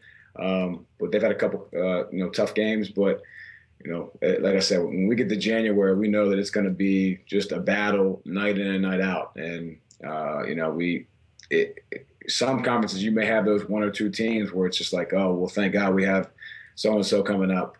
We don't have that luxury in our conference whatsoever. You know, very well-coached conference, very, very solid teams, no unbeatable teams. But, you know, if you don't show up to play, you're going to get beat without a doubt. When it comes to your program, you're in your second year. You followed your father, Tom Dickman. By the way, I don't remember Tom playing that much 2-3 zone. If I remember correct, I think he was more of a man-to-man guy. But you did follow your father. You played at St. Vincent, so you obviously had some small college experience. Were they D3 when you were there? No, they were NAI when I was there. They were NAI. I thought the transition had been after.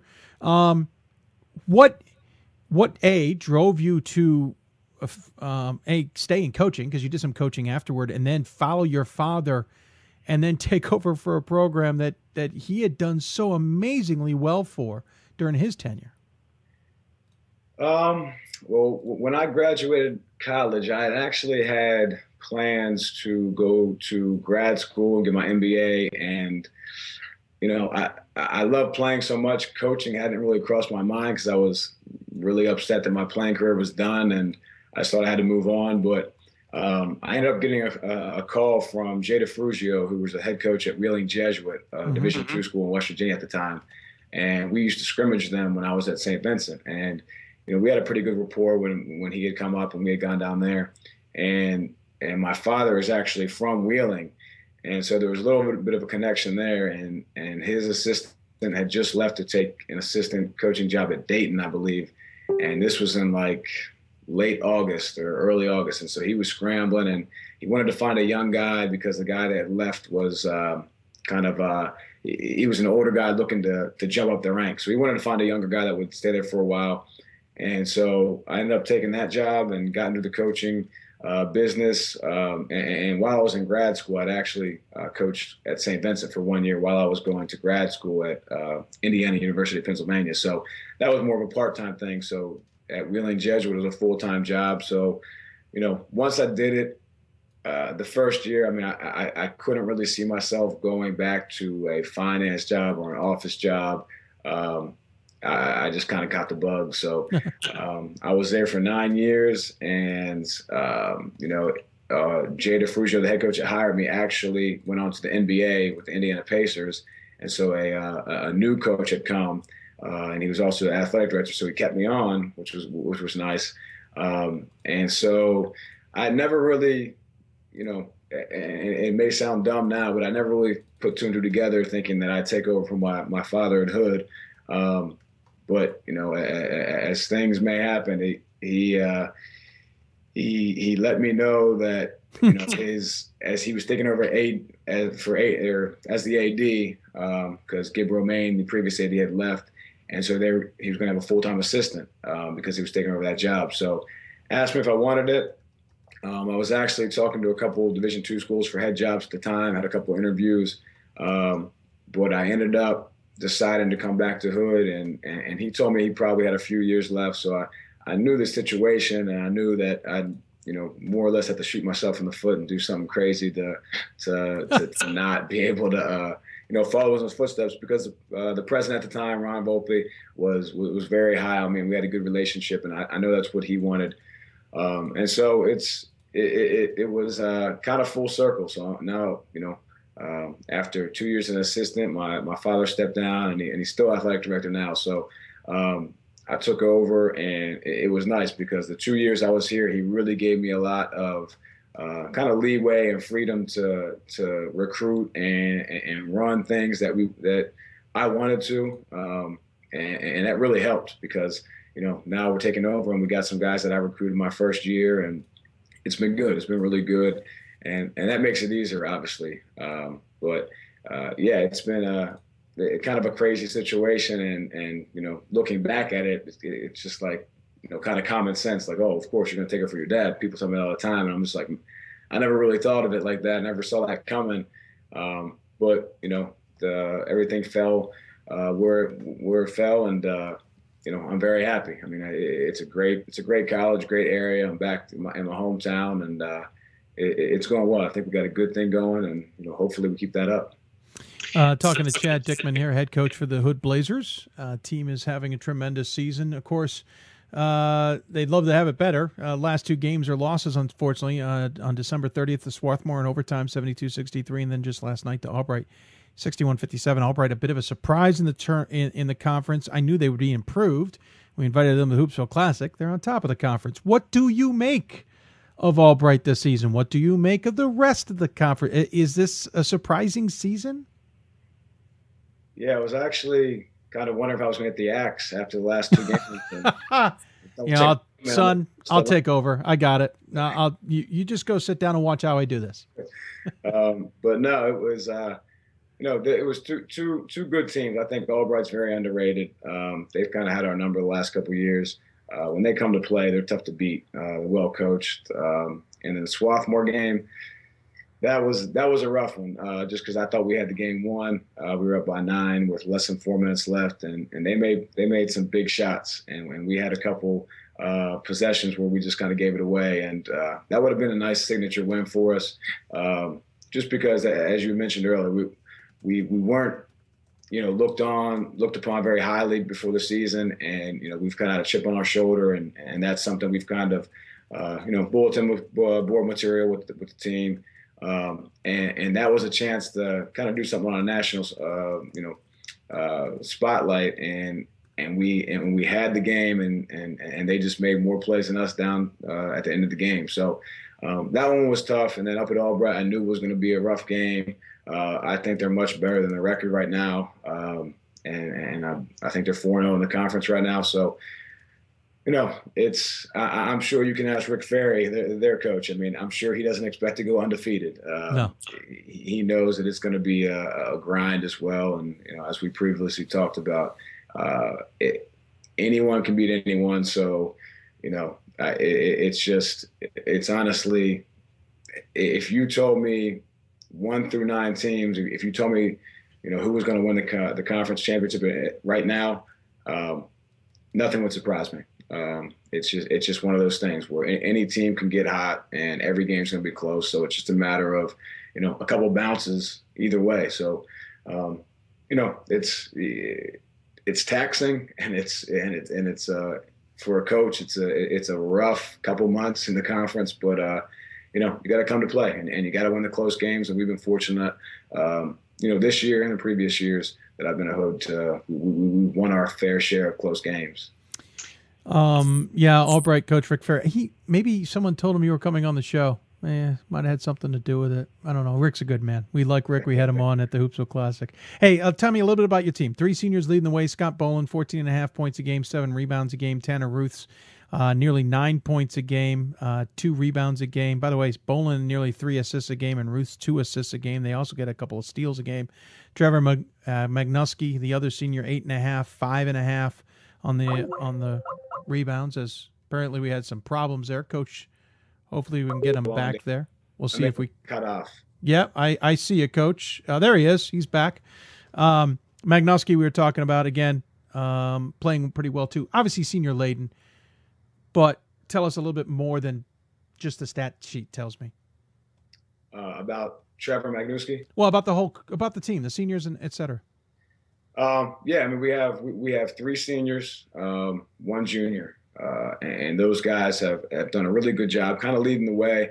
They're not the most vocal guys, but they lead by example, and they kind of get guys in line behind them to kind of follow their path. So very, very important players. I mean, Scott Boland is a very good player, and he usually fills the box score. But guys like Trevor Magnuski, Tanner Ruths, Luke Casey, those guys just do so many things that don't show up in a box score that are important to our team. And we have some good young guys, like some of our freshmen are going to be really good players. They haven't had a chance to kind of get out there and show what they can do yet. But a lot of it's just the mental. They're just, they're learning that the college game is not only a lot tougher athletically, but there's so much more thinking involved. Yeah.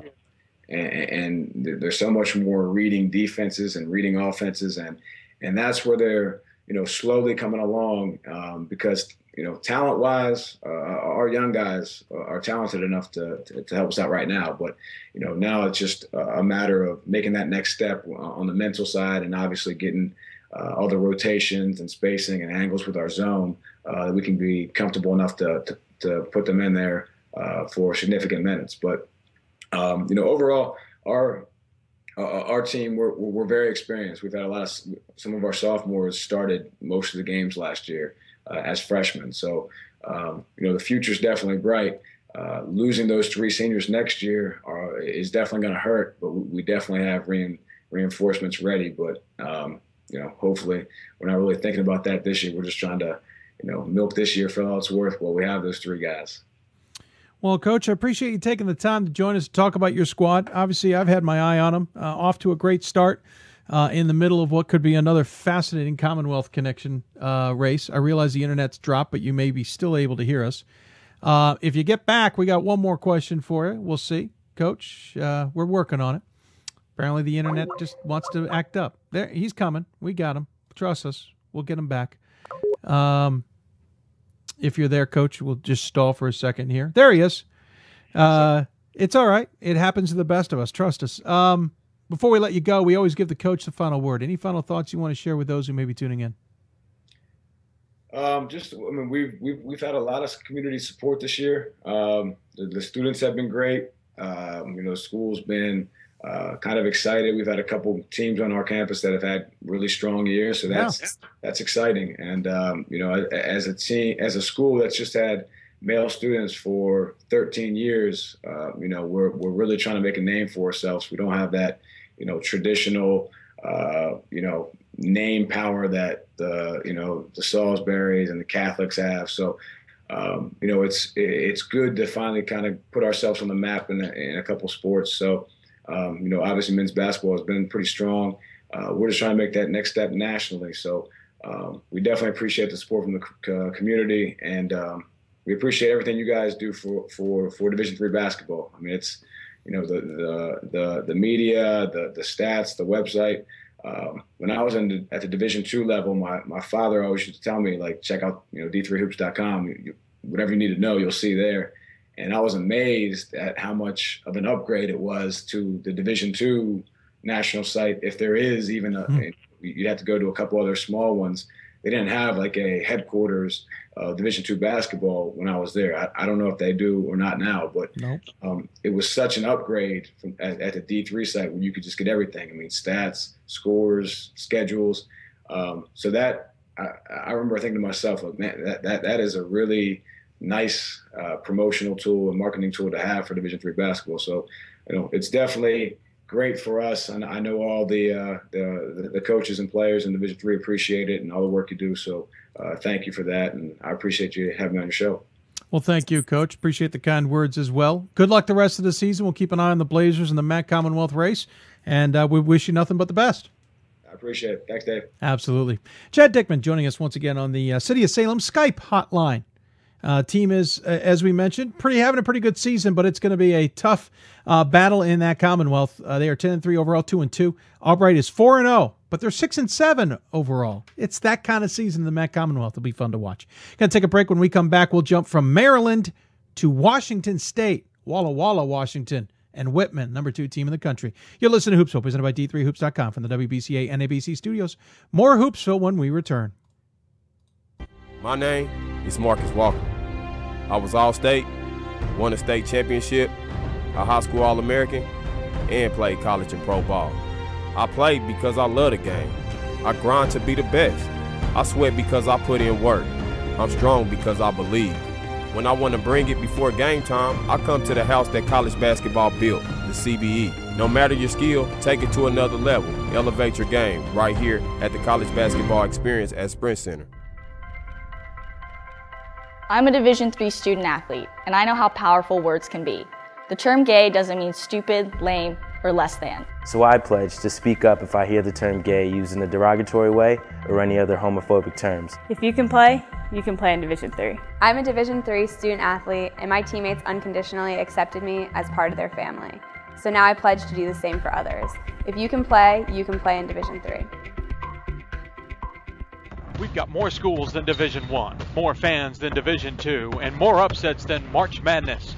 There's 800 programs with over 11,000 games leading to 2 national championships. And we've been covering it all for over a decade. From Eastern to Occidental, from Puget Sound to Piedmont, from Southwestern to the University of New England, and from Hope to Calvin. Nobody covers Division III basketball like we do. We're at D3Hoops.com at www.d3hoops.com.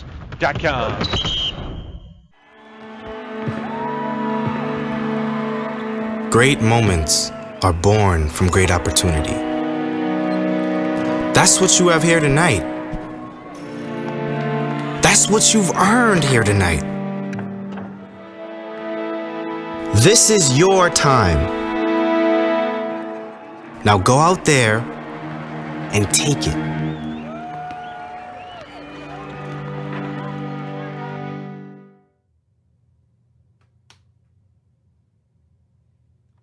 And we're back. How about that? Technology. It works in amazing ways sometimes. Hope you're enjoying the show. I am Dave McHugh, your host from the WBCA NABC studios. Just a reminder, we will circle back to the Stevens Point story here coming up. Also, we've got our brand new mailbag segment to come. We'll even have some emails that are unrelated to the mailbag. But, for example, we just got one about Stevens Point. We will have all that coming up. Plus, Alex Richard, former player for Stevens Point, who won a national championship in 2015. He will join us on the show. We'll ask him questions about what so far we have heard Again, not from the NCAA, but from Stevens Point themselves. That's all coming up on what will definitely be an overtime show. In the meantime, let's keep talking about other things going on, and we talk about some surprises this season. I think everyone expected Whitman to be good this year. They got over the hump of beating Whitworth last year. Thanks in part in the NCAA tournament. They got in that large bid, which was their first NCAA tournament in program history, made a tremendous run to the Sweet 16. It was exciting to watch. But what were we going to see this year? Could they build on it? Build on it. Build on it they have. This team is certainly having a good season. They've got a win over Whitworth, which you may not think is a big deal. Trust me, it's a big deal in the Northwest. It's kind of like beating St. Thomas in the MIAC. It might be like beating Amherst in the NESCAC.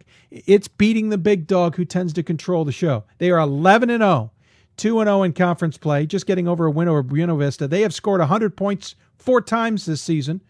Apparently they've got a good offense. They've also played a who's who of teams besides Whitworth. They've also played Texas Lutheran and Worcester. Played Marietta, beat Marietta by a point. What do we make of all this? Well, that's why we have the Skype hotline, as it were, and that's why we talk to coaches on the show. And joining us on the City of Salem Skype hotline is Eric Bridgeland, head coach for the number 2 Whitman men's basketball team, now known as the Blues. And Coach, no truth to the rumor you've been kicked down to the basement, right? This is by choice? Yeah. No, of course it's by choice. I'm over here, and then I got the dog over there in the corner, eating dinner. So whole new term for man cave, Coach. Yeah, no question. Literally a cave. No, seriously, 11-0. Yeah, I had you in my top 25 in the preseason. I said, okay, listen, they're going to build off of last year. I didn't expect to be putting you in my top 10 already. I didn't expect you to be sitting at number 2. And that's not disrespect. That's just saying you guys have made a giant leap forward. Yeah, I don't know. Last year we really made an effort to go along with how the NCAA tournament committee thinks, to play the very best teams that we can. And each year is different. And it seemed like we had an opportunity to play, 6 tournament teams, in the preseason from last year. And we had a chance to get Worcester. That was a big deal. Texas Lutheran and St. Olaf's has always been good. And we made a deal that if we're going to make this tournament in Daytona, that we must play Marietta, just to get out of our region and play some of the classic powers across the country. And as a staff, we were like, well, if we lose 2, 3, 4 games, as long as we're growing, that's a great thing, I don't think we ever thought that we would come through that unblemished, but it's a real compliment to our returners, and the guys that were a big part of our run last year have taken one game at a time and focused humbly on one game at a time, knowing that anybody could beat them, of course, and I'm taking those threats seriously. You beat St. Olaf by 30 to start the season, 108-78. You beat Texas Lutheran by 16. You beat Whitworth by 14, though that game was a little closer in the second half. Whitworth, though, had to come from behind. You controlled much of it. Watched the Worcester game. I'll freely admit I wasn't blown away. I didn't get a chance to watch the Marietta game. It seems like you guys might be up and down, that you're still trying to gather what makes you good. Like the 30-point game against St. Olaf isn't necessarily the game I saw against Worcester. Right. With us, we feel like we've got a bunch of different ways that we can win a game. And pressure is always involved, and running is always involved. And certain teams have better guard played than others, So it's not, there's been games like Worcester, we were very fortunate to win. They had 3 or 4 shots in the last 25 seconds to win the game.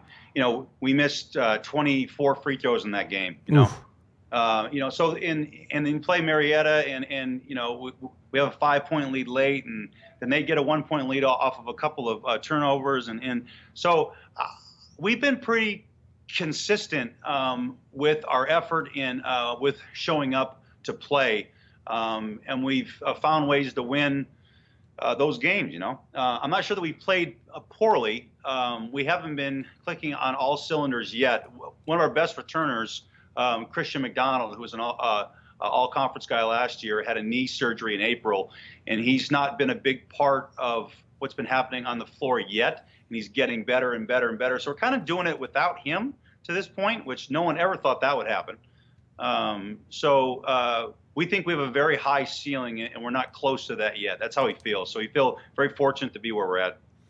I saw you guys in person back in 2013, in December 2013, the 13-14 season at the D3Hoops.com Classic. You beat Superior, and then you had a heck of a game against Stevens Point, which you guys lost in overtime. But you had come off back-to-back 19-win seasons. You had been building, obviously, early in your tenure at at Whitman. And Whitworth obviously controlled the conference.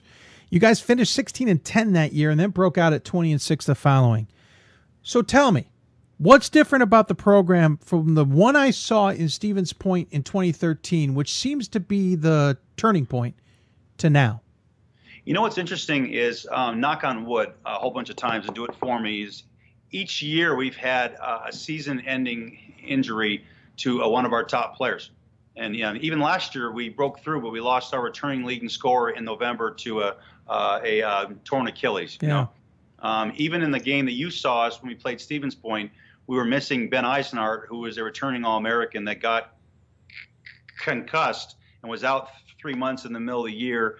So it hasn't. There was no way to, or it was tougher to gain momentum and really peak at the right time. I felt like. That season, we also had our senior point guard break his foot in a game in February, and he was the glue to everything. So it's maybe bad luck or just fortune, but I think we've just kind of made the most of what we had the last 2 or 3 years. And with a little luck, like you said, those 1-point games, or we had an overtime win last year against Cal Lutheran on a neutral floor that I thought was a huge win, and that might have gotten us into the tournament, So just lucky, maybe. I mean, I don't know. Interesting enough, conference action. You kind of get back into it, as we mentioned. You already played Whitworth and Willamette earlier this season. You'll get back into the swing of things this weekend. Linfield and Pacific at home, followed by Pacific Lou and Puget Sound at home. So you'll have 4 straight home games before you'll get back on the road. Yep. Oddly or interestingly enough, you'll play your solo rematch against Whitworth right near the end of January with a ton of basketball left. So this is kind of a multi-pronged question. First and foremost, how do you now refocus on the conference and not overlook teams like Linfield and Pacific Lutheran when sitting on top? Well, I don't think I know our entire staff is not overlooking anybody. We spend just as an even amount of time on every opponent that's on our schedule. So right now, we've been talking about Linfield all week long and not a word about Pacific. Although there's things we're doing in practice that would help prepare us for both games. Sure. But I don't think everyone on our team realizes that we could lose to anybody anywhere. Our alumni have a different idea. They think we're never going to lose a game, which is crazy. But it's so we're very grounded. I think we're having a ton of fun. We're just having fun, and we're trying to get better every day, like coaches say. But I don't think we're overlooking anybody. And we're not getting the feel from our players that we're overlooking anybody, Well, and then the second part of that is you do play that Whitworth game on January 24th. It's not near the end of the season like it sometimes has been, or most times has been in the past. Can that be a double-edged sword? Can that be one of those, okay, listen, we got the other game coming up, we'll be focused, but then the whole rest of the season, you don't have that cherry or that carrot at the end of the season that's going to kind of have you, not focused, but, driving you a little bit? I don't know. I don't know if we view Whitworth like that. This is the first year in a long time that we played them at home first. Usually it's always we play them there. So it was nice to play them at home first. It's the first time in 5 years or something like that. So that was nice. We're honestly not thinking about them at all. And I doubt they're thinking about us. There's so many other games of importance between now and then. Like starting tomorrow night, like Linfield is capable of beating anybody. So that's not even in my galaxy of thoughts. And I don't think our guys are thinking like that either. Like you would know this. We made it to the NCAAs the first time last year, and the bulk of our guys are back. and we don't have a senior, so we're a little bit young and we're a little bit, squirrely at times. But there's a real swagger that comes from doing something that's never been done at a school, or just that you. And so our guys have that. They have that confidence of like, boy, if we work hard and we stay together, we could do it again, and then maybe we could even go farther. And that confidence, that swag, if we do things right, we can and will. That's a confidence that you just don't get by talking about it, like having actually done it. That was a big deal, and I think that really matured everybody by an extra year, it seemed, yeah. Interesting enough, the third part of that question about the conference is the women's has been deep. It's been very deep. This year, maybe even deeper. At least 4 teams in the conversation, if not further. I look at the men's side, it's been top heavy. It's been Whitworth, and occasionally yourselves, or not occasionally yourselves. You're in the conversation far more than that. What I meant to say is occasionally there's somebody else besides yourself who's kind of made it on top and make it a 2-horse race. I'm sensing a little bit, it may be a little bit deeper now that those other teams, George Fox is sitting on top of the conference despite a 5-7 record, but Puget Sound's 8-3. Linfield's an improved 7-4. Pacific 7-3, and granted, a lot of these games against teams we can't really appreciate, but is this conference doing what the women have already done and starting to develop some depth to make it more competitive and maybe even help you guys out? I don't think on the men's side it's even close to where it's at on the women's side. Of course not. No. On the women's side, there's always 3 teams there in the top 25, and they're nationally known, and there's multiple champions from our conference, nationally. So, but our staff feels that this is the most parity and the deepest that the conference has been in some time. So we feel like we could lose to anybody in it. There's so many good teams, like you just finished rattling off. Like Whitworth's had such a stranglehold. We were just talking about it last night. In their last 57 games, they're 54-3, and their 3 losses are against us. They haven't lost another game to anybody except for one tournament game 2 years ago. Yep. So they're still dominant, and until someone knocks them off, truly knocks them off, within the conference, I don't think you can really replace them. We would like to think that we're making a case for it now, game by game. I don't know that there's a consistent third team yet that you could rival the women's side. Sure. Yeah. They're just, but they're good, but I wouldn't say that they're great, on a national scale. Like Ripon or Ripon, and I apologize on butchering their pronunciation. It's Ripon. Yeah, they're so good, and they came in and they had just a battle with Pacific the other night, and it would have been nice to pull that one out for our conference, Yeah. So until we start winning some of those bouts with more teams than just Whitman and Whitworth and us, I don't think we can make that claim yet. Real quick about your team, you're number 2 ranked in the D3Hoops.com poll. You're led by Tim Howell, 20 points a game, 2.5 rebounds a game, 2 assists a game, and shooting 47% from the floor and 46% from beyond the arc. You got Joey Hewitt, nearly 12 points a game, a 94% free throw shooter, 3.5 rebounds a game. You got Jace Hart Harrison, 11 points a game, 11 points a game from Jack Stewart. 4 guys in double figures there. And then when you look at the rebounding total, Hewitt's at 4.1. Otherwise, 5.1 from Austin Butler. Otherwise, nothing jumps out at me. It's a pretty even team in many ways. Yeah, we're very, very deep, and we're very, very deep with guys that played a hand and had a hand in our run last year, and they're just a year older. We're just deep and versatile, Like it seems like we play Worcester and we're not playing well and can't hit a free throw. We can't separate. And, Jace Harrison has 27, and he's averaging 11. And then we're playing Covenant. We're in trouble. But Joey Hewitt has 28. Like it seems like a different person can step up each night with something that's pretty special. If you look at the numbers, we do have a +9, +10 turnover differential, which is a lot. And we have a style of play where we are running and put tremendous pressure on you in your transition defense. And there's a bunch of guys that can make plays in there, not necessarily just scoring, but like making the extra pass and doing that. And there's not one inkling of selfishness. You know, all the guys want to do is have fun and enjoy winning together. I think that's probably our biggest weapon right there. Okay, so trick question. Are you fairly the number 2 team in the country, and how do you keep your team focused on the task without getting wrapped up in being the number 2 team in the country? We've never talked about that, so I'm sure that they're aware of it, but it's never come, sure. From our state. Yeah, and I say that tongue in cheek. We knew, like we talk about Marietta and like getting ready to play them, we tried to play as tough a schedule as we possibly can with teams that were in the tournament last year, and even Covenant. We had one heck of a battle with them, and they won their conference last year and got in and all that. And so we don't know. I mean, I don't know. I look at the teams that were playing and go, Marietta just beat Muskingum, or if I'm pronouncing them right, by 45 or 50, and they were good. So it's.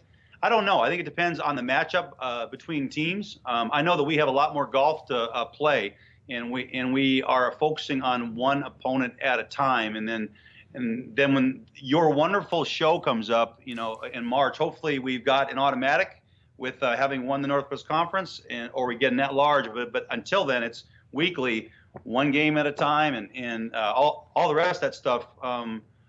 I think our guys are doing a pretty good job of focusing at a challenge at hand, and not what a ranking is or when we're playing Whitworth next. Those things. We're working hard at not even thinking about that, and I think that's been pretty easy not to think about that. I think. Well, I appreciate it. Yeah, somewhat easy, right? I appreciate you taking the time. This is a fascinating season to me. Again, I had you in my top 25. I think I had you in my top 15, if I remember, in the preseason. It's just an amazing run you're on right now. I'm fascinated to see it play on. I am luckily stay up late at night so I can catch a few games here and there. So hopefully we can get you back to the D3Hoops.com Classic or the Hoopsville Classic in the future. Otherwise, as always, I give the coach the final word. Any final thoughts you want to give to those who may be tuning in? I'm going to sound like a broken record if anyone's ever listened. You guys are awesome. You give us the greatest coverage, and you make our student athletes at our level feel so special day in, day out with the website, and then Hoopsville, and the way you go about your work really brings so much to the Division III level, and it's important that everyone knows how special you guys are. So thank you for all your work and having me on. Appreciate it. Well, thank you, Coach. Good luck the rest of the season. I look forward to seeing you play out. Hopefully we're talking in March. How about that? Would love it. That's the plan. Awesome. Well, I appreciate you taking the time. Take care. All right, Dave. See you. Eric Bridgeland joining us again from Walla Walla, Washington. The team is 11-0, 2-0 in conference play. They'll take on Linfield and Pacific in conference action coming up this weekend. Looking forward to seeing how that plays out. Going to take another break. We're heading into overtime. We have a couple things to take care of. First, the mailbag. And second of all, a talk with Alec Richard. Actually, we'll probably talk to Alec Richard first, and then we'll handle the mailbag to wrap up the show. Former Stevens Point player, looking forward to his take on what has come out of Stevens Point today and so far. Maybe he can shed some insight on what's going on. We'll find out.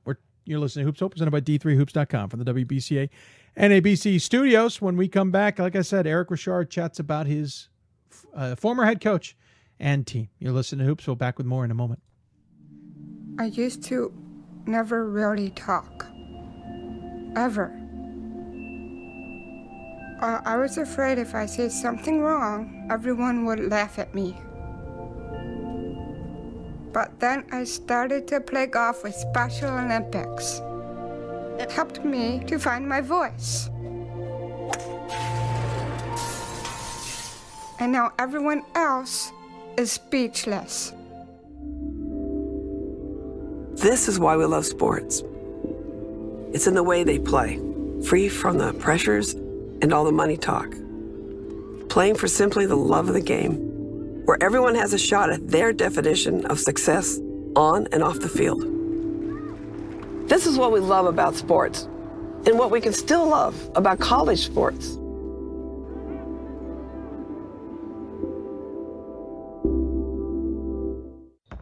more schools than Division I, more fans than Division II, and more upsets than March Madness.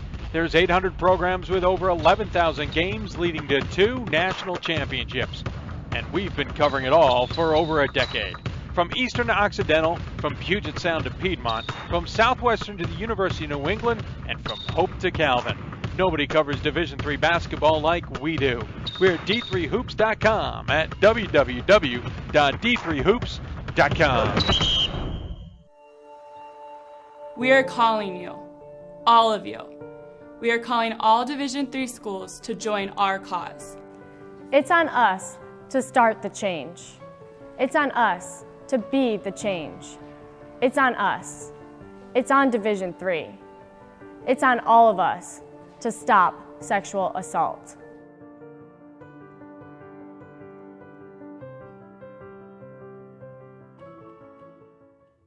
And welcome back to Hoopsville, everybody. Hope you're enjoying the show. If you got questions for us while we're on the air, or even when we're off the air, you can always email us, hoopsville at d3hoops.com. That's hoopsville at d3hoops.com. You can also tweet us at d3hoops or hashtag Hoopsville. Plenty have done that today. You can join us on Facebook, facebook.com/Hoopsville as well. Let's go back to the Stevens Point story, which we started off the top. We mentioned we're going to have a mailbag segment. We will. This is a little bit of a teaser of that, though we have not actually talked about or shown you the mailbag, but this is an email per Stevens Point. It's from Matthew. He writes, Bob Semling is a class act. I have coached against him for years. He's always prided himself in running a top-shelf program. I can say that several other institutions in the country have done exactly what happened to Stevens Point without knowing that a violation was happening. I look forward to the truth being told without rumor and speculation. Rumors can ruin a coach and a program, so please do all you can to know the truth before broadcasting anything regarding Bob's program, his players, and his coaches. I will say this first and foremost. Nothing we have said here on this program has been a rumor or speculation.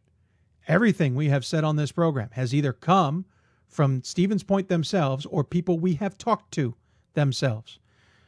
When we got the information today from Stevens Point, we have read verbatim what Stevens Point has said about that. I have had conversations with people close to Stevens Point and reported that stuff accurately. So we're not spreading rumor and we're not speculating on anything. I have absolutely no idea what specifically Stevens Point has been targeted by the NCAA as to have violated, except for what Stevens Point has reported today. That's not rumor and that's not speculation. That is directly from a media release from Stevens Point. Same thing happened with our reporter earlier. He did report that he has a feeling that Bob Semling is done. He is basing that on his professional judgment, and he's basing that on what he is seeing going on and what we know has happened in the past in these situations. We know that Bob Semling has been told to not be anywhere near the program, to not be involved in practices, to not show up at games. That is a fact. What does this all mean? We don't know. We can say that a former player has agreed to come on our show. Alex Richard, we've been calling him Richard all day. I felt like being fancy, I guess. Alex Richard played on that 2015 national championship team, and he joins us on the City of Salem Skype, or non-Skype, City of Salem hotline. Alex, thank you for joining me and taking the time. Yep, thank you for having me. First and foremost, your reaction to what the news was when you saw it first today. Initially it was pretty shocking. Being a player for 4 years under Coach Semling, and I'll say we a lot. I refer to former players that played with me for my 4-year career at Stevens Point. Just very shocking, disappointing to hear such a bad thing come about for a great coach, a coach who's meant so much to me personally and has had such a big part in shaping in the way my life is today. So just very disappointed to hear the news that came about so abruptly. When you look at the allegations, and I'm going to ask you some specifics in a minute, so we don't have to get into specifics now. But you look at the allegations, and we're getting them straight from Stevens Point, who's clearly getting them from the NCAA's investigation. Yep. How does it compare to what you were under the impression prior to? Obviously, I think this revolves around your senior year is where we thought this started. It's obviously a larger set of years than that. But how's it compared to what you were under the impression they were being looked at in the first place? Well, Dave, just to clear things up, I want to definitely clarify that the term allegation does still mean that there is need to be proven. So that term doesn't mean that nothing has been proven yet. They're obviously just statements that have been created by the university. And obviously UWSP released those allegations. But, me as a former player and, former players I've played with, we definitely want to state right off the bat that we disagree with those allegations. And we disagree strongly with the punishment that the University of Stevens Point has laid down on Coach Semling. We disagree strongly. We think it is far too severe. And again, like I said, those allegations, they haven't been proven yet.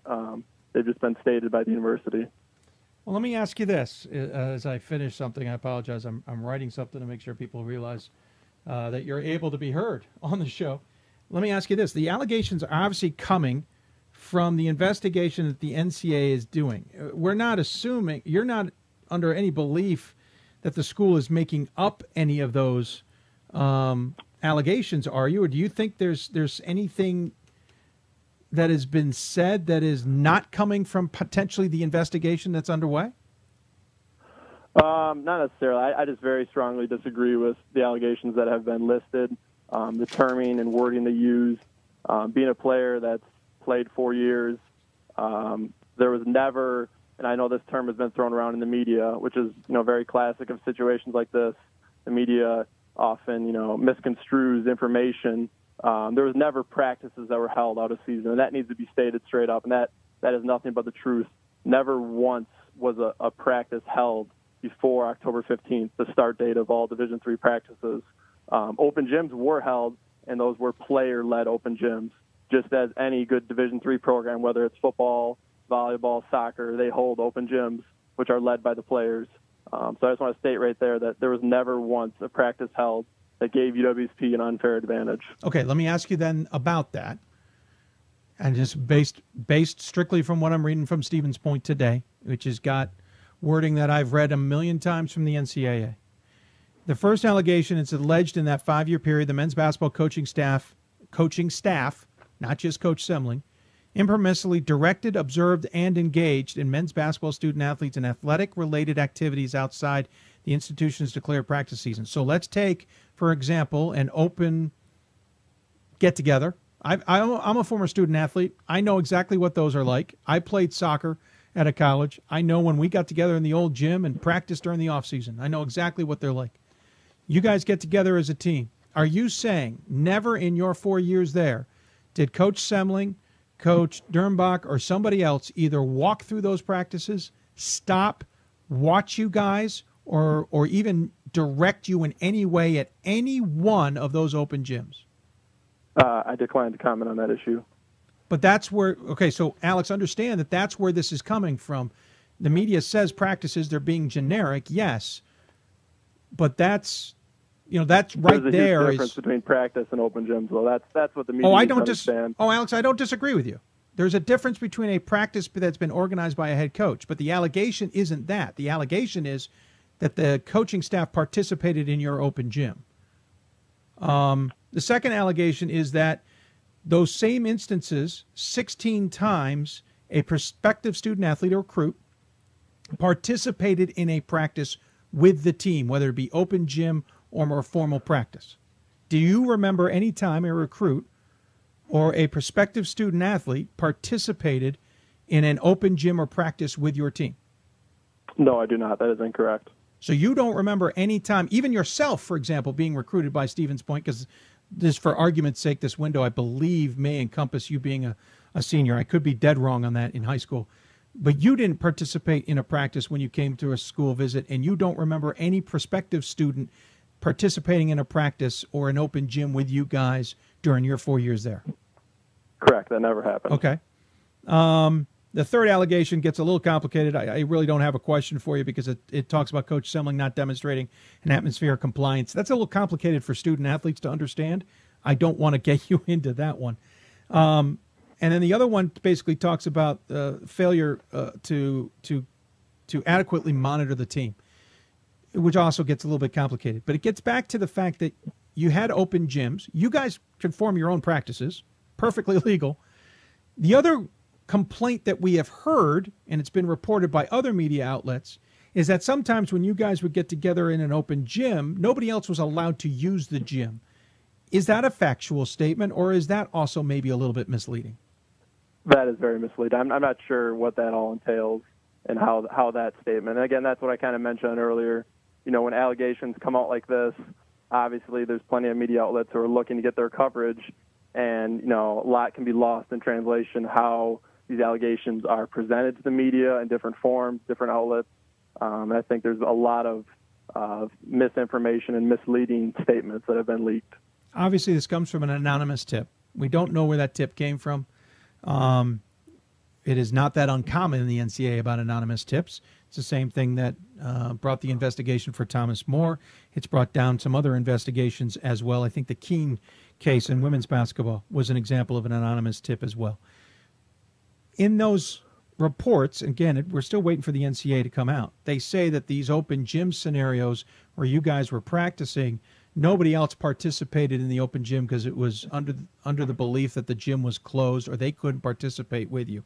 Do you remember any time that you guys were having an open practice as a team, by yourselves, whatever, where anybody else wanted to use the gym and were not allowed? No, that never happened. Okay. And again, I want to repeat two because they're important. The first one is you also do not remember a recruit at any time participating in a practice or a shoot around or whatever with anybody on the team to the best of your recollection. Correct. Okay. And the other one, I know you said decline to comment, but I want to make sure I asked the right question and it's correct. At any time in those open gyms or those scrimmages that were conducted by the team themselves, by the players themselves, I should say, by the players themselves, outside of the permissible dates, meaning before October 15th, the end of the season, which you're familiar with, your no comment is that, or I should say, let me phrase that. My question to you is, do you remember a coach, an assistant coach, anybody who stopped in watched, who took notes, or guided you in those practices? Yeah, again, I have no comment on that issue.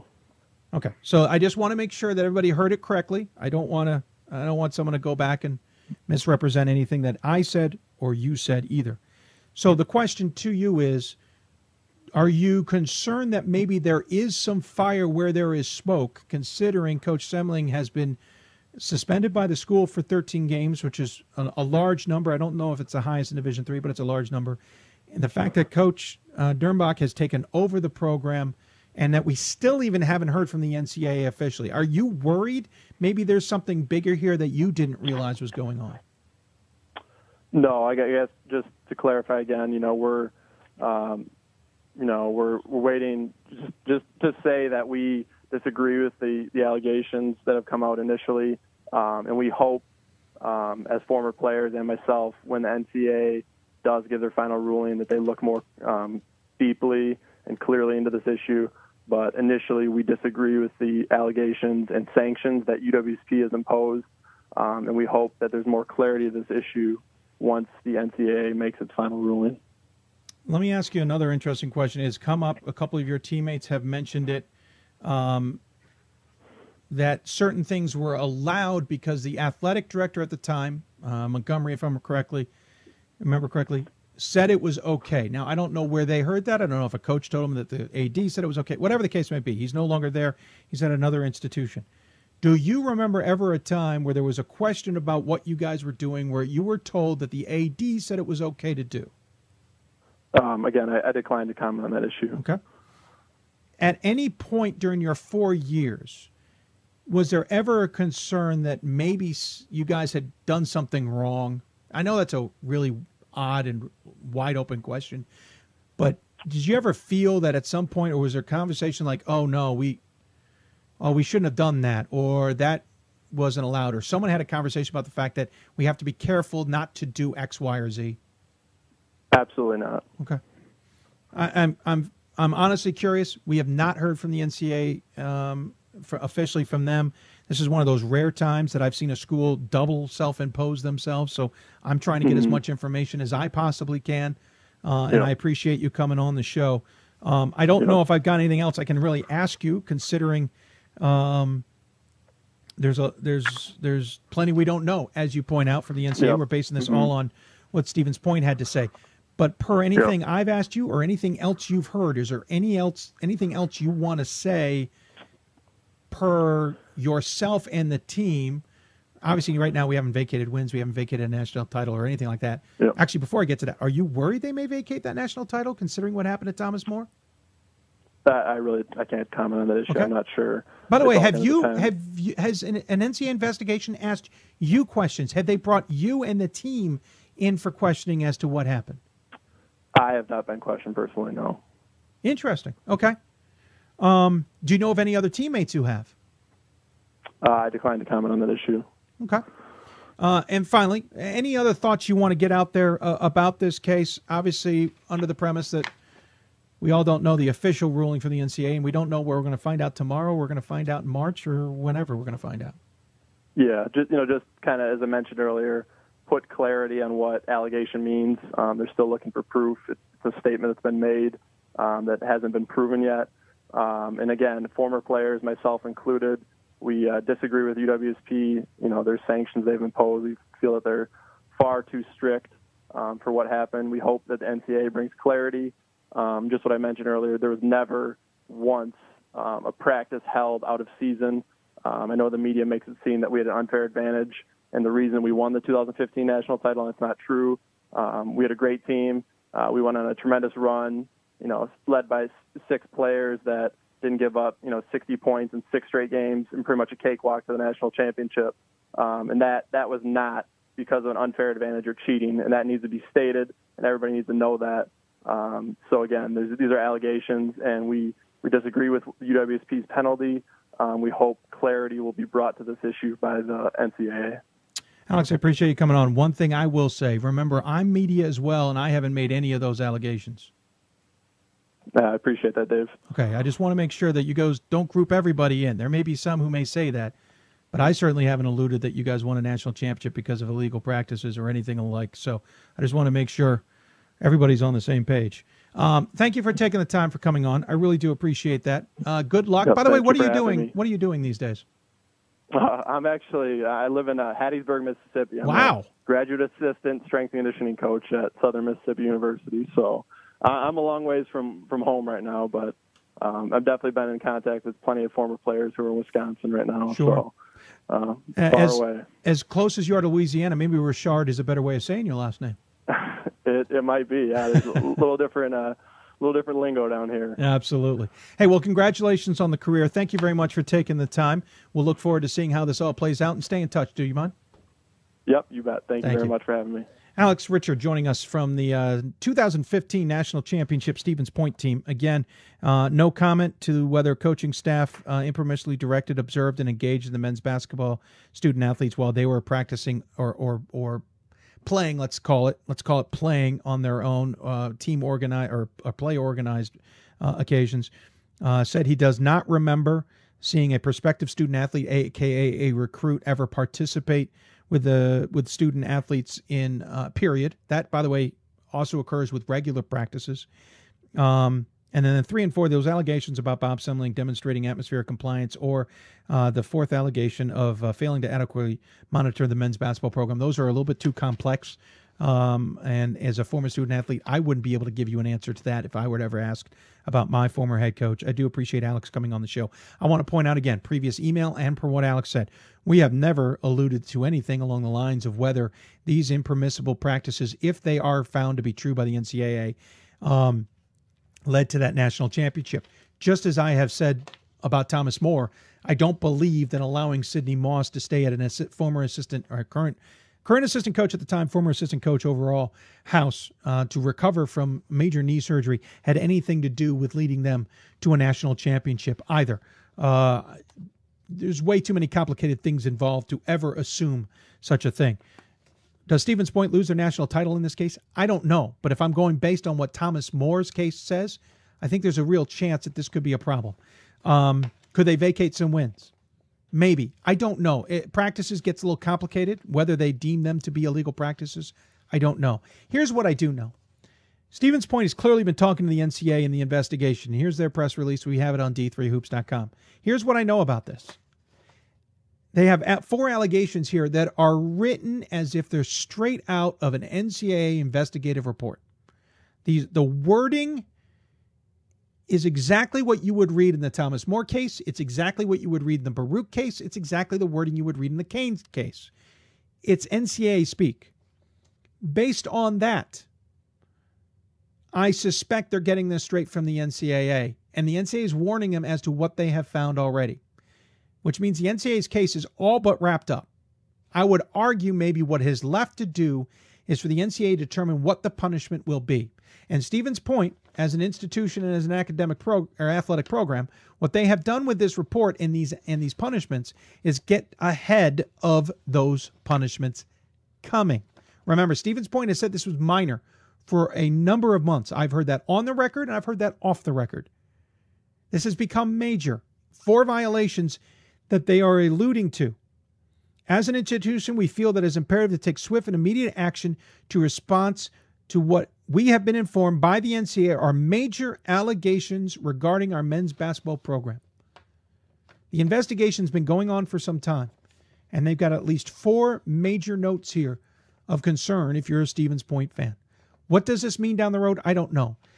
Bob Semling's been suspended. He's not been fired. Does not mean he won't come back if the NCAA investigation comes out later. Doesn't mean the NCAA doesn't say, nope, that's fine. Good job. We're going to leave your punishments as they are. And it also doesn't mean the NCAA doesn't come back and say, we see your punishments and we raise you this. I will be interested to see how this plays out. I'm not really sure what to make of it. I'll say one thing about it, though. This and the Thomas More case are minor to the Baruch case. And Baruch, in my opinion, has gotten off light. Even by self-imposed standards, they have gotten off light. And I will stick to this Baruch case until people understand that. The Baruch case is gross misconduct. I don't know if Stevens Point is gross misconduct because I want to see the NCAA report. I know Thomas More was not gross misconduct. But I am interested that maybe with Stevens Point's actions here, we're seeing a sign from the NCAA on the Division III level of an increase to crack down on some of these things. My only theory is that there are so many cases in point, and they point to 16 times recruits were practicing with teams in these allegations, 16 times, that there were so many of them that they don't fall under a hand slap anymore, that it was purposeful dodging. And I will also say this. There have been many occasions I have heard rumor and speculation of another program somewhere in the country, and I don't mean just one, I mean programs everywhere, that have violated some of these rules. Sometime off the record, if you get me having a few drinks, I'll tell you about one that's pretty famous. I'm kidding. I would never tell you. But this isn't the first time I've heard of these things. It is the first time that the investigation has either been reported by an anonymous tip or somebody else and gone anywhere. The other ones never went anywhere because no one investigated. That's a whole nother conversation. All right, let's move on. Before we end the show, we did get some emails and mailbag questions, and I want to get to those because it is our news segment. And we'll start with the first question. And let's see here. Oh, we can keep that up. So this is the Hoopsville mailbag. It's brand new, especially for any of you who might be listening to the podcast of our show. It gives you a chance to ask us questions. Send them in via email, hoopsville@d3hoops.com. We will try and get them to you. Our first question says, awesome new segment. Well, thank you. Longtime listener, and I always enjoy the show. Do you think a team status gets influenced or damaged when they make a or I may have miswritten some of this. Let's read it straight from the individual. The individual is Ralph from the Eastern Shore. Eastern Shore, by the way, is in Maryland. It says, awesome news segment, long-time listener, always enjoy the show. Do you think a team status gets influenced or damaged when they make big jumps or falls in the D3Hoops.com top 25? This person goes on to say, example, men's basketball team at Salisbury. The Seagulls started their season unranked, then worked up to number 5, and now at 15. They've been all over the map in a few weeks. Good or bad for the Seagulls? I think it's good. Being a top 25 team means you're a top 25 team. If it's a short whiz-bam-boom moment, yeah, it may not look great. But for Salisbury, I think it's good. They're into the top 25. Were they a little bit too high at 5? Yeah, probably. But in this age of parity, you got to fill in the holes somewhere. And Salisbury with some big wins, including one over Christopher Newport, made a nice jump. I didn't get them as higher than number 9. I took a buzzer beater at midcourt at home against CNU and didn't blow it out of proportion. Maybe some other voters did. I don't think it's bad to be jumping up and down the top 25. I think what would be bad is Salisbury's 2 losses at St. Thomas, or at the Hoopsville Classic, steamrolled out of there, out of control, and they kept losing. If they kept losing and they disappear and they don't make the NCAA tournament, or they're not a factor in the CAC, then it's bad. But let's take a quick look. They were playing tonight. They are currently beating Mary Washington 77-68 on the road with 20 seconds left to go in the game. We would assume Salisbury will win. So no, I don't think it's all that bad. Let's take another look at another question that came in. This one says, from Stacy in Ohio, can you rank men's and women's regions currently in order by strength of that region and how they may do come NCAA tournament selection time? Well, that's a little bit challenging. I'll freely admit I didn't do enough research ahead of time to rank these officially. Ahead of time, I should have looked at these questions a little bit sooner and done some research. But let's go off the top of my head. Maybe we'll just go with the top 4. We'll start on the women's side. I think the strongest region on the women's side, and has been for a while, is the Central region. I know we don't necessarily have a ton of top 25 teams that come out of that region necessarily, but it has the most depth with the WIAC and, of course, the CCIW. St. Thomas is knocking on the door there. I think the other one is the Great Lakes. I think the Great Lakes is stout. By the way, back to the Central region, don't forget about Wash U in Chicago, along with the CCIW and the WIAC. I think the Great Lakes, when it comes down to it, I mean, you got Thomas More, obviously you have Hope, you got Carnegie Mellon, you've got plenty of other teams that are in the mix there. Ohio Northern, we talked about, Baldwin Wallace, DePaul, et cetera. I think Great Lakes is number 2, though you could make a definite argument that they're number 1 now. I think number 3 would probably be the Northeast. Tufts and Amherst certainly are on top there. The problem with the Northeast is there tends to be a steep drop-off after the top group on the women's side. But when Tufts and Amherst are leading the way on the women's side, I think the Northeast is certainly a formidable foe. And then the 4th one, I think, kind of gets up in the air a little bit. You could argue maybe Atlantic with the way the NJAC is played. You could argue the Mid-Atlantic, certainly, with the likes of Scranton. The Landmark race is going to be fun to watch. The CAC race is going to be fun to watch. So I think that one's a little bit more wide open. Certainly, maybe you could make a case for the East, though I don't think the East is as strong as the Mid-Atlantic. I don't think the South is as strong. And the West is certainly strong with the Northwest. And the IAC's got a couple good teams, but you have a steep drop-off when you get to the SCIAC. And the MIAC's good, but not great. So off the top of my head, at least the top 3 conferences on the women's side, I would go off the top of my head, Central, Great Lakes, Northeast, with Mid-Atlantic maybe being number 4. But you could certainly make an argument on that. On the men's side of things, I think the top region would still be the Central. I think you can make arguments for a lot of different places on this one, but I would go Central on that one. I think number 2 would be Great Lakes because I think the depth is there in the Great Lakes. We don't have as many top teams as we have had in the past, but the Great Lakes has certainly been pretty darn good. I think number 3, again, would also be the Northeast. With the likes of Babson and Amherst, and NESCAC has gotten deeper and has certainly been a lot more interesting. Number 4 gets more interesting. I think I'm going to go with the South. You got a lot of good teams in the ODAC, even though the ODAC's a bit down this year and has been for the last 2 years. I think the ASC has proven to have some good teams in it as well. Yes, you could make an argument for the Mid-Atlantic. I think the Mid-Atlantic might be one of the deepest, and really maybe I'm underselling the Mid-Atlantic there, and maybe they should be number 4. And I could certainly make that argument. The only problem with the Mid-Atlantic is the top never seems to do as well as I'd like it to. The top of the Landmark doesn't tend to go very far. Top of the MAC Commonwealth doesn't tend to go very far. Top of the CAC has had some representatives, and it's nice to see. But I need some more depth at that top to go further in the tournament. So that's just off the top of my head. The question did go on, how do you see that may come down to tournament selection time? I think we see that a lot. We see a lot of the extra bids coming out of the Central, Great Lakes, Northeast. In the recent years, the Mid-Atlantic's gotten a couple extra bids. I think that's where we see it. The South's gotten a couple extra bids. That's usually where you see the strength of a region. Third question that we got, what do you think has played the best? Who do you think played the best non-conference men's basketball schedule this year?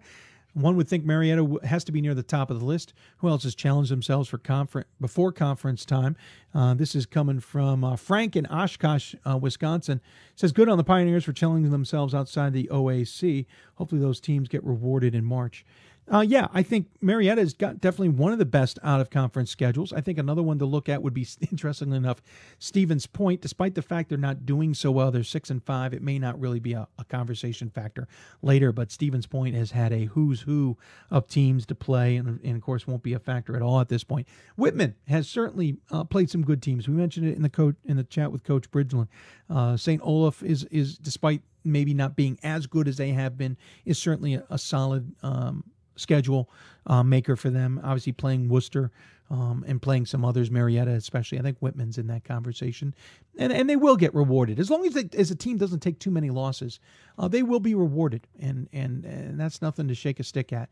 You schedule well and you win a good majority of those games, you will be rewarded even in an at-large bid. You schedule well and you don't win. Stevens Point, if they weren't suspended from the postseason right now, would be a great example of where Stevens Point could sneak into a bid because they have such an amazing out-of-conference schedule.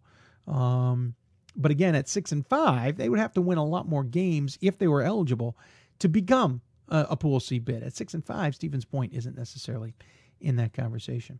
And we got another question. I got to find it. Pardon me. It was in here a moment ago. Here we go. Yep, here we go. So, this one's a little bit more complicated. I will do my best with this one. I can't make you any promises. This one comes from Rob. It says, if Governor Cuomo gets his way, do you see, one, the SUNYAC and CUNYAC becoming one of the most competitive conferences in the country for all sports, not only basketball? And two, does SUNY schools in the Skyline Conference get kicked out for obvious competitive advantage? If no one's aware, Governor Cuomo has decided, along with some, to basically, and I don't know all the details, but he's pushing through a plan for tuition-free at state schools in New York State. I don't know all the details, so I don't want to speak too far on this. But could there be a competitive advantage? Yeah, but let's point out the fact that there's already technically a competitive advantage for state schools to begin with. They're already cheaper than most private schools. Now, most will point out at a private school, when you account the discount and scholarships and grants and all kinds of other money, that student athletes could go to a private school for about the same amount as they go to a state school. Let's also remember the fact that state schools, the only way you can take advantage of those opportunities is if you are in state. So if you ever see a student from out of state playing on a state school, remember they're paying pretty high, exorbitant price, about as high as much as a private school would cost. Case in point, I remember when I was in college, this was back in the 90s, my sister was going to the University of Southern California. I was going to Goucher College. My brother was at the prep school he and I participated in or went to up in New England. Goucher was the cheapest of the three. USC was the most expensive because my sister was out of state. So, yes, I think Governor Cuomo's situation is interesting. I think it certainly will be an interesting thing to follow for the SUNYAC and CUNYAC schools. The thing is, the student athlete still has to be interested in going to those schools and taking on what they offer. And I'm not so sure that that's always a slam dunk. I know in the state of Maryland, for example, they have a board basically in place that makes sure that schools don't cross-pollinate in terms of education. If Goucher College wants to add a particular major, they're going to make sure that that major isn't identical at any other school outside of the grandfather clauses. That waters down the education, as it were. They want schools to be unique. So in some cases, you could argue here that the state schools may or may not offer what those private schools are also offering, and whether those students would be interested in going to a state school. On paper, sure, it could be very interesting, could be a competitive swing of things, but I don't think grossly any more than they are now. And I definitely don't think the CUNYAC does not tend to spend a lot of money on athletics. You talk to a lot of CUNYAC coaches and they're frustrated by how much they can't travel, and thus they're kind of restricted in their area, and thus they don't get a lot of good opponents for out-of-conference games. SUNYAC certainly travels more, and I think they might be a little bit more interested in doing things. As far as the part of the question that says SUNY schools in the Skyline getting kicked out for competitive advantage, they'd already be kicked out. Maybe there's an outside chance, but here's the thing, and here's where the crux of this comes down to, in my opinion. State schools are still in the conversation whether they're in the conference or not. So Goucher and Catholic, which I'm most familiar with, were in the Capital Athletic Conference. They were in state schools with like Frostburg and Salisbury and St. Mary's, which is, by the way, an honors college, which is more expensive than Salisbury, and some others that were state schools. They left because they felt this competitive advantage. They want to be with like-minded institutions. Are you telling me that Goucher and Catholic are still not recruiting the same players as Salisbury, St. Mary's, and Frostburg? They didn't leave the geographic area, did they? So yeah, the E8 could kick those SUNY schools out, but why? Where would it get them? And by the way, here's the other crux of it. And give me a quick second here, because there's another little quirk with the E8. The Empire 8 is in trouble in cases of losing its automatic bid when it comes to football. They've got a couple SUNY schools in their football program, right? You got Cortland, Buffalo State. You've got others in there, Brockport. You kick them out. You bury them, or is it the Liberty? Maybe I got this backwards. Pat's probably screaming at me right now. I want to make sure I have that right. Hold on. What? But either way, okay. Maybe it's a Liberty, and I apologize because it's Liberty. Liberty's the one who's going to be in trouble with the AQ here soon. But the E8 kicks out the SUNY schools. Now they're in AQ trouble. It's a double-edged sword. Yeah, you could make an argument for competitive disadvantage, but I would also make an argument that competitive disadvantage already exists, but you don't want to put the AQs at risk. E8's got to go out there and find somebody else to replace those schools that they kick out, right? No, I don't think that's going to happen in the E8.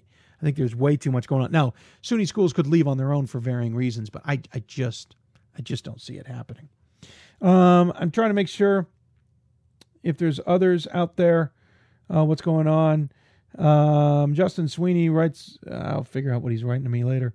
I'm trying to make sure there's nothing else going on. Number 15, Salisbury finishes off Mary Washington, winning 78-70, as we pointed out earlier. That's a good win for them. Congratulations. Daryl Duncan on our YouTube page says, Happy New Year. Dave, I hope you had a good, happy holiday season. Get any rest? I did not. I am still tired, especially from Vegas, but Salem combined as well. I'm trying to see if there's anything else out there that we may have missed. If you got any questions for us, again, about the mailbag, we really appreciate you taking the time. Per the mailbag, email us, hoopsville@d3hoops.com, and we will answer your questions here on the air. We'll get a better graphic, but we'll answer your questions. Of course, many people watch this show on the podcast, so download the podcast, enjoy the podcast, and we hope you'll take the time to email us as well. We are well past overtime, and we have gots to go. We will continue to cover the Stevens Point story. Again, we said at the beginning of the show, if we get an opportunity, whether we hear from somebody at Stevens Point who would like to discuss things going on or whatnot, we will bring that, even if it is separate of any show. We will get that interview for you and get it up on the air. I do want to thank those who took the time to join us this evening on the show. First and foremost, and we said Daily Ryman. I got that wrong on the thing. We'll have to edit that. And sports director at News Channel 7 WSAW. Also, Sherry Harrer, the women's basketball coach at Baldwin Wallace. Scott Hemmer, the women's basketball coach at SUNY Geneseo. Chad Dickman, men's coach at Hood. Eric Bridgeland, the number 2 Whitman head coach for the men's basketball. And, of course, Alex Richard, former Stevens Point men's basketball player. Appreciate him taking the time.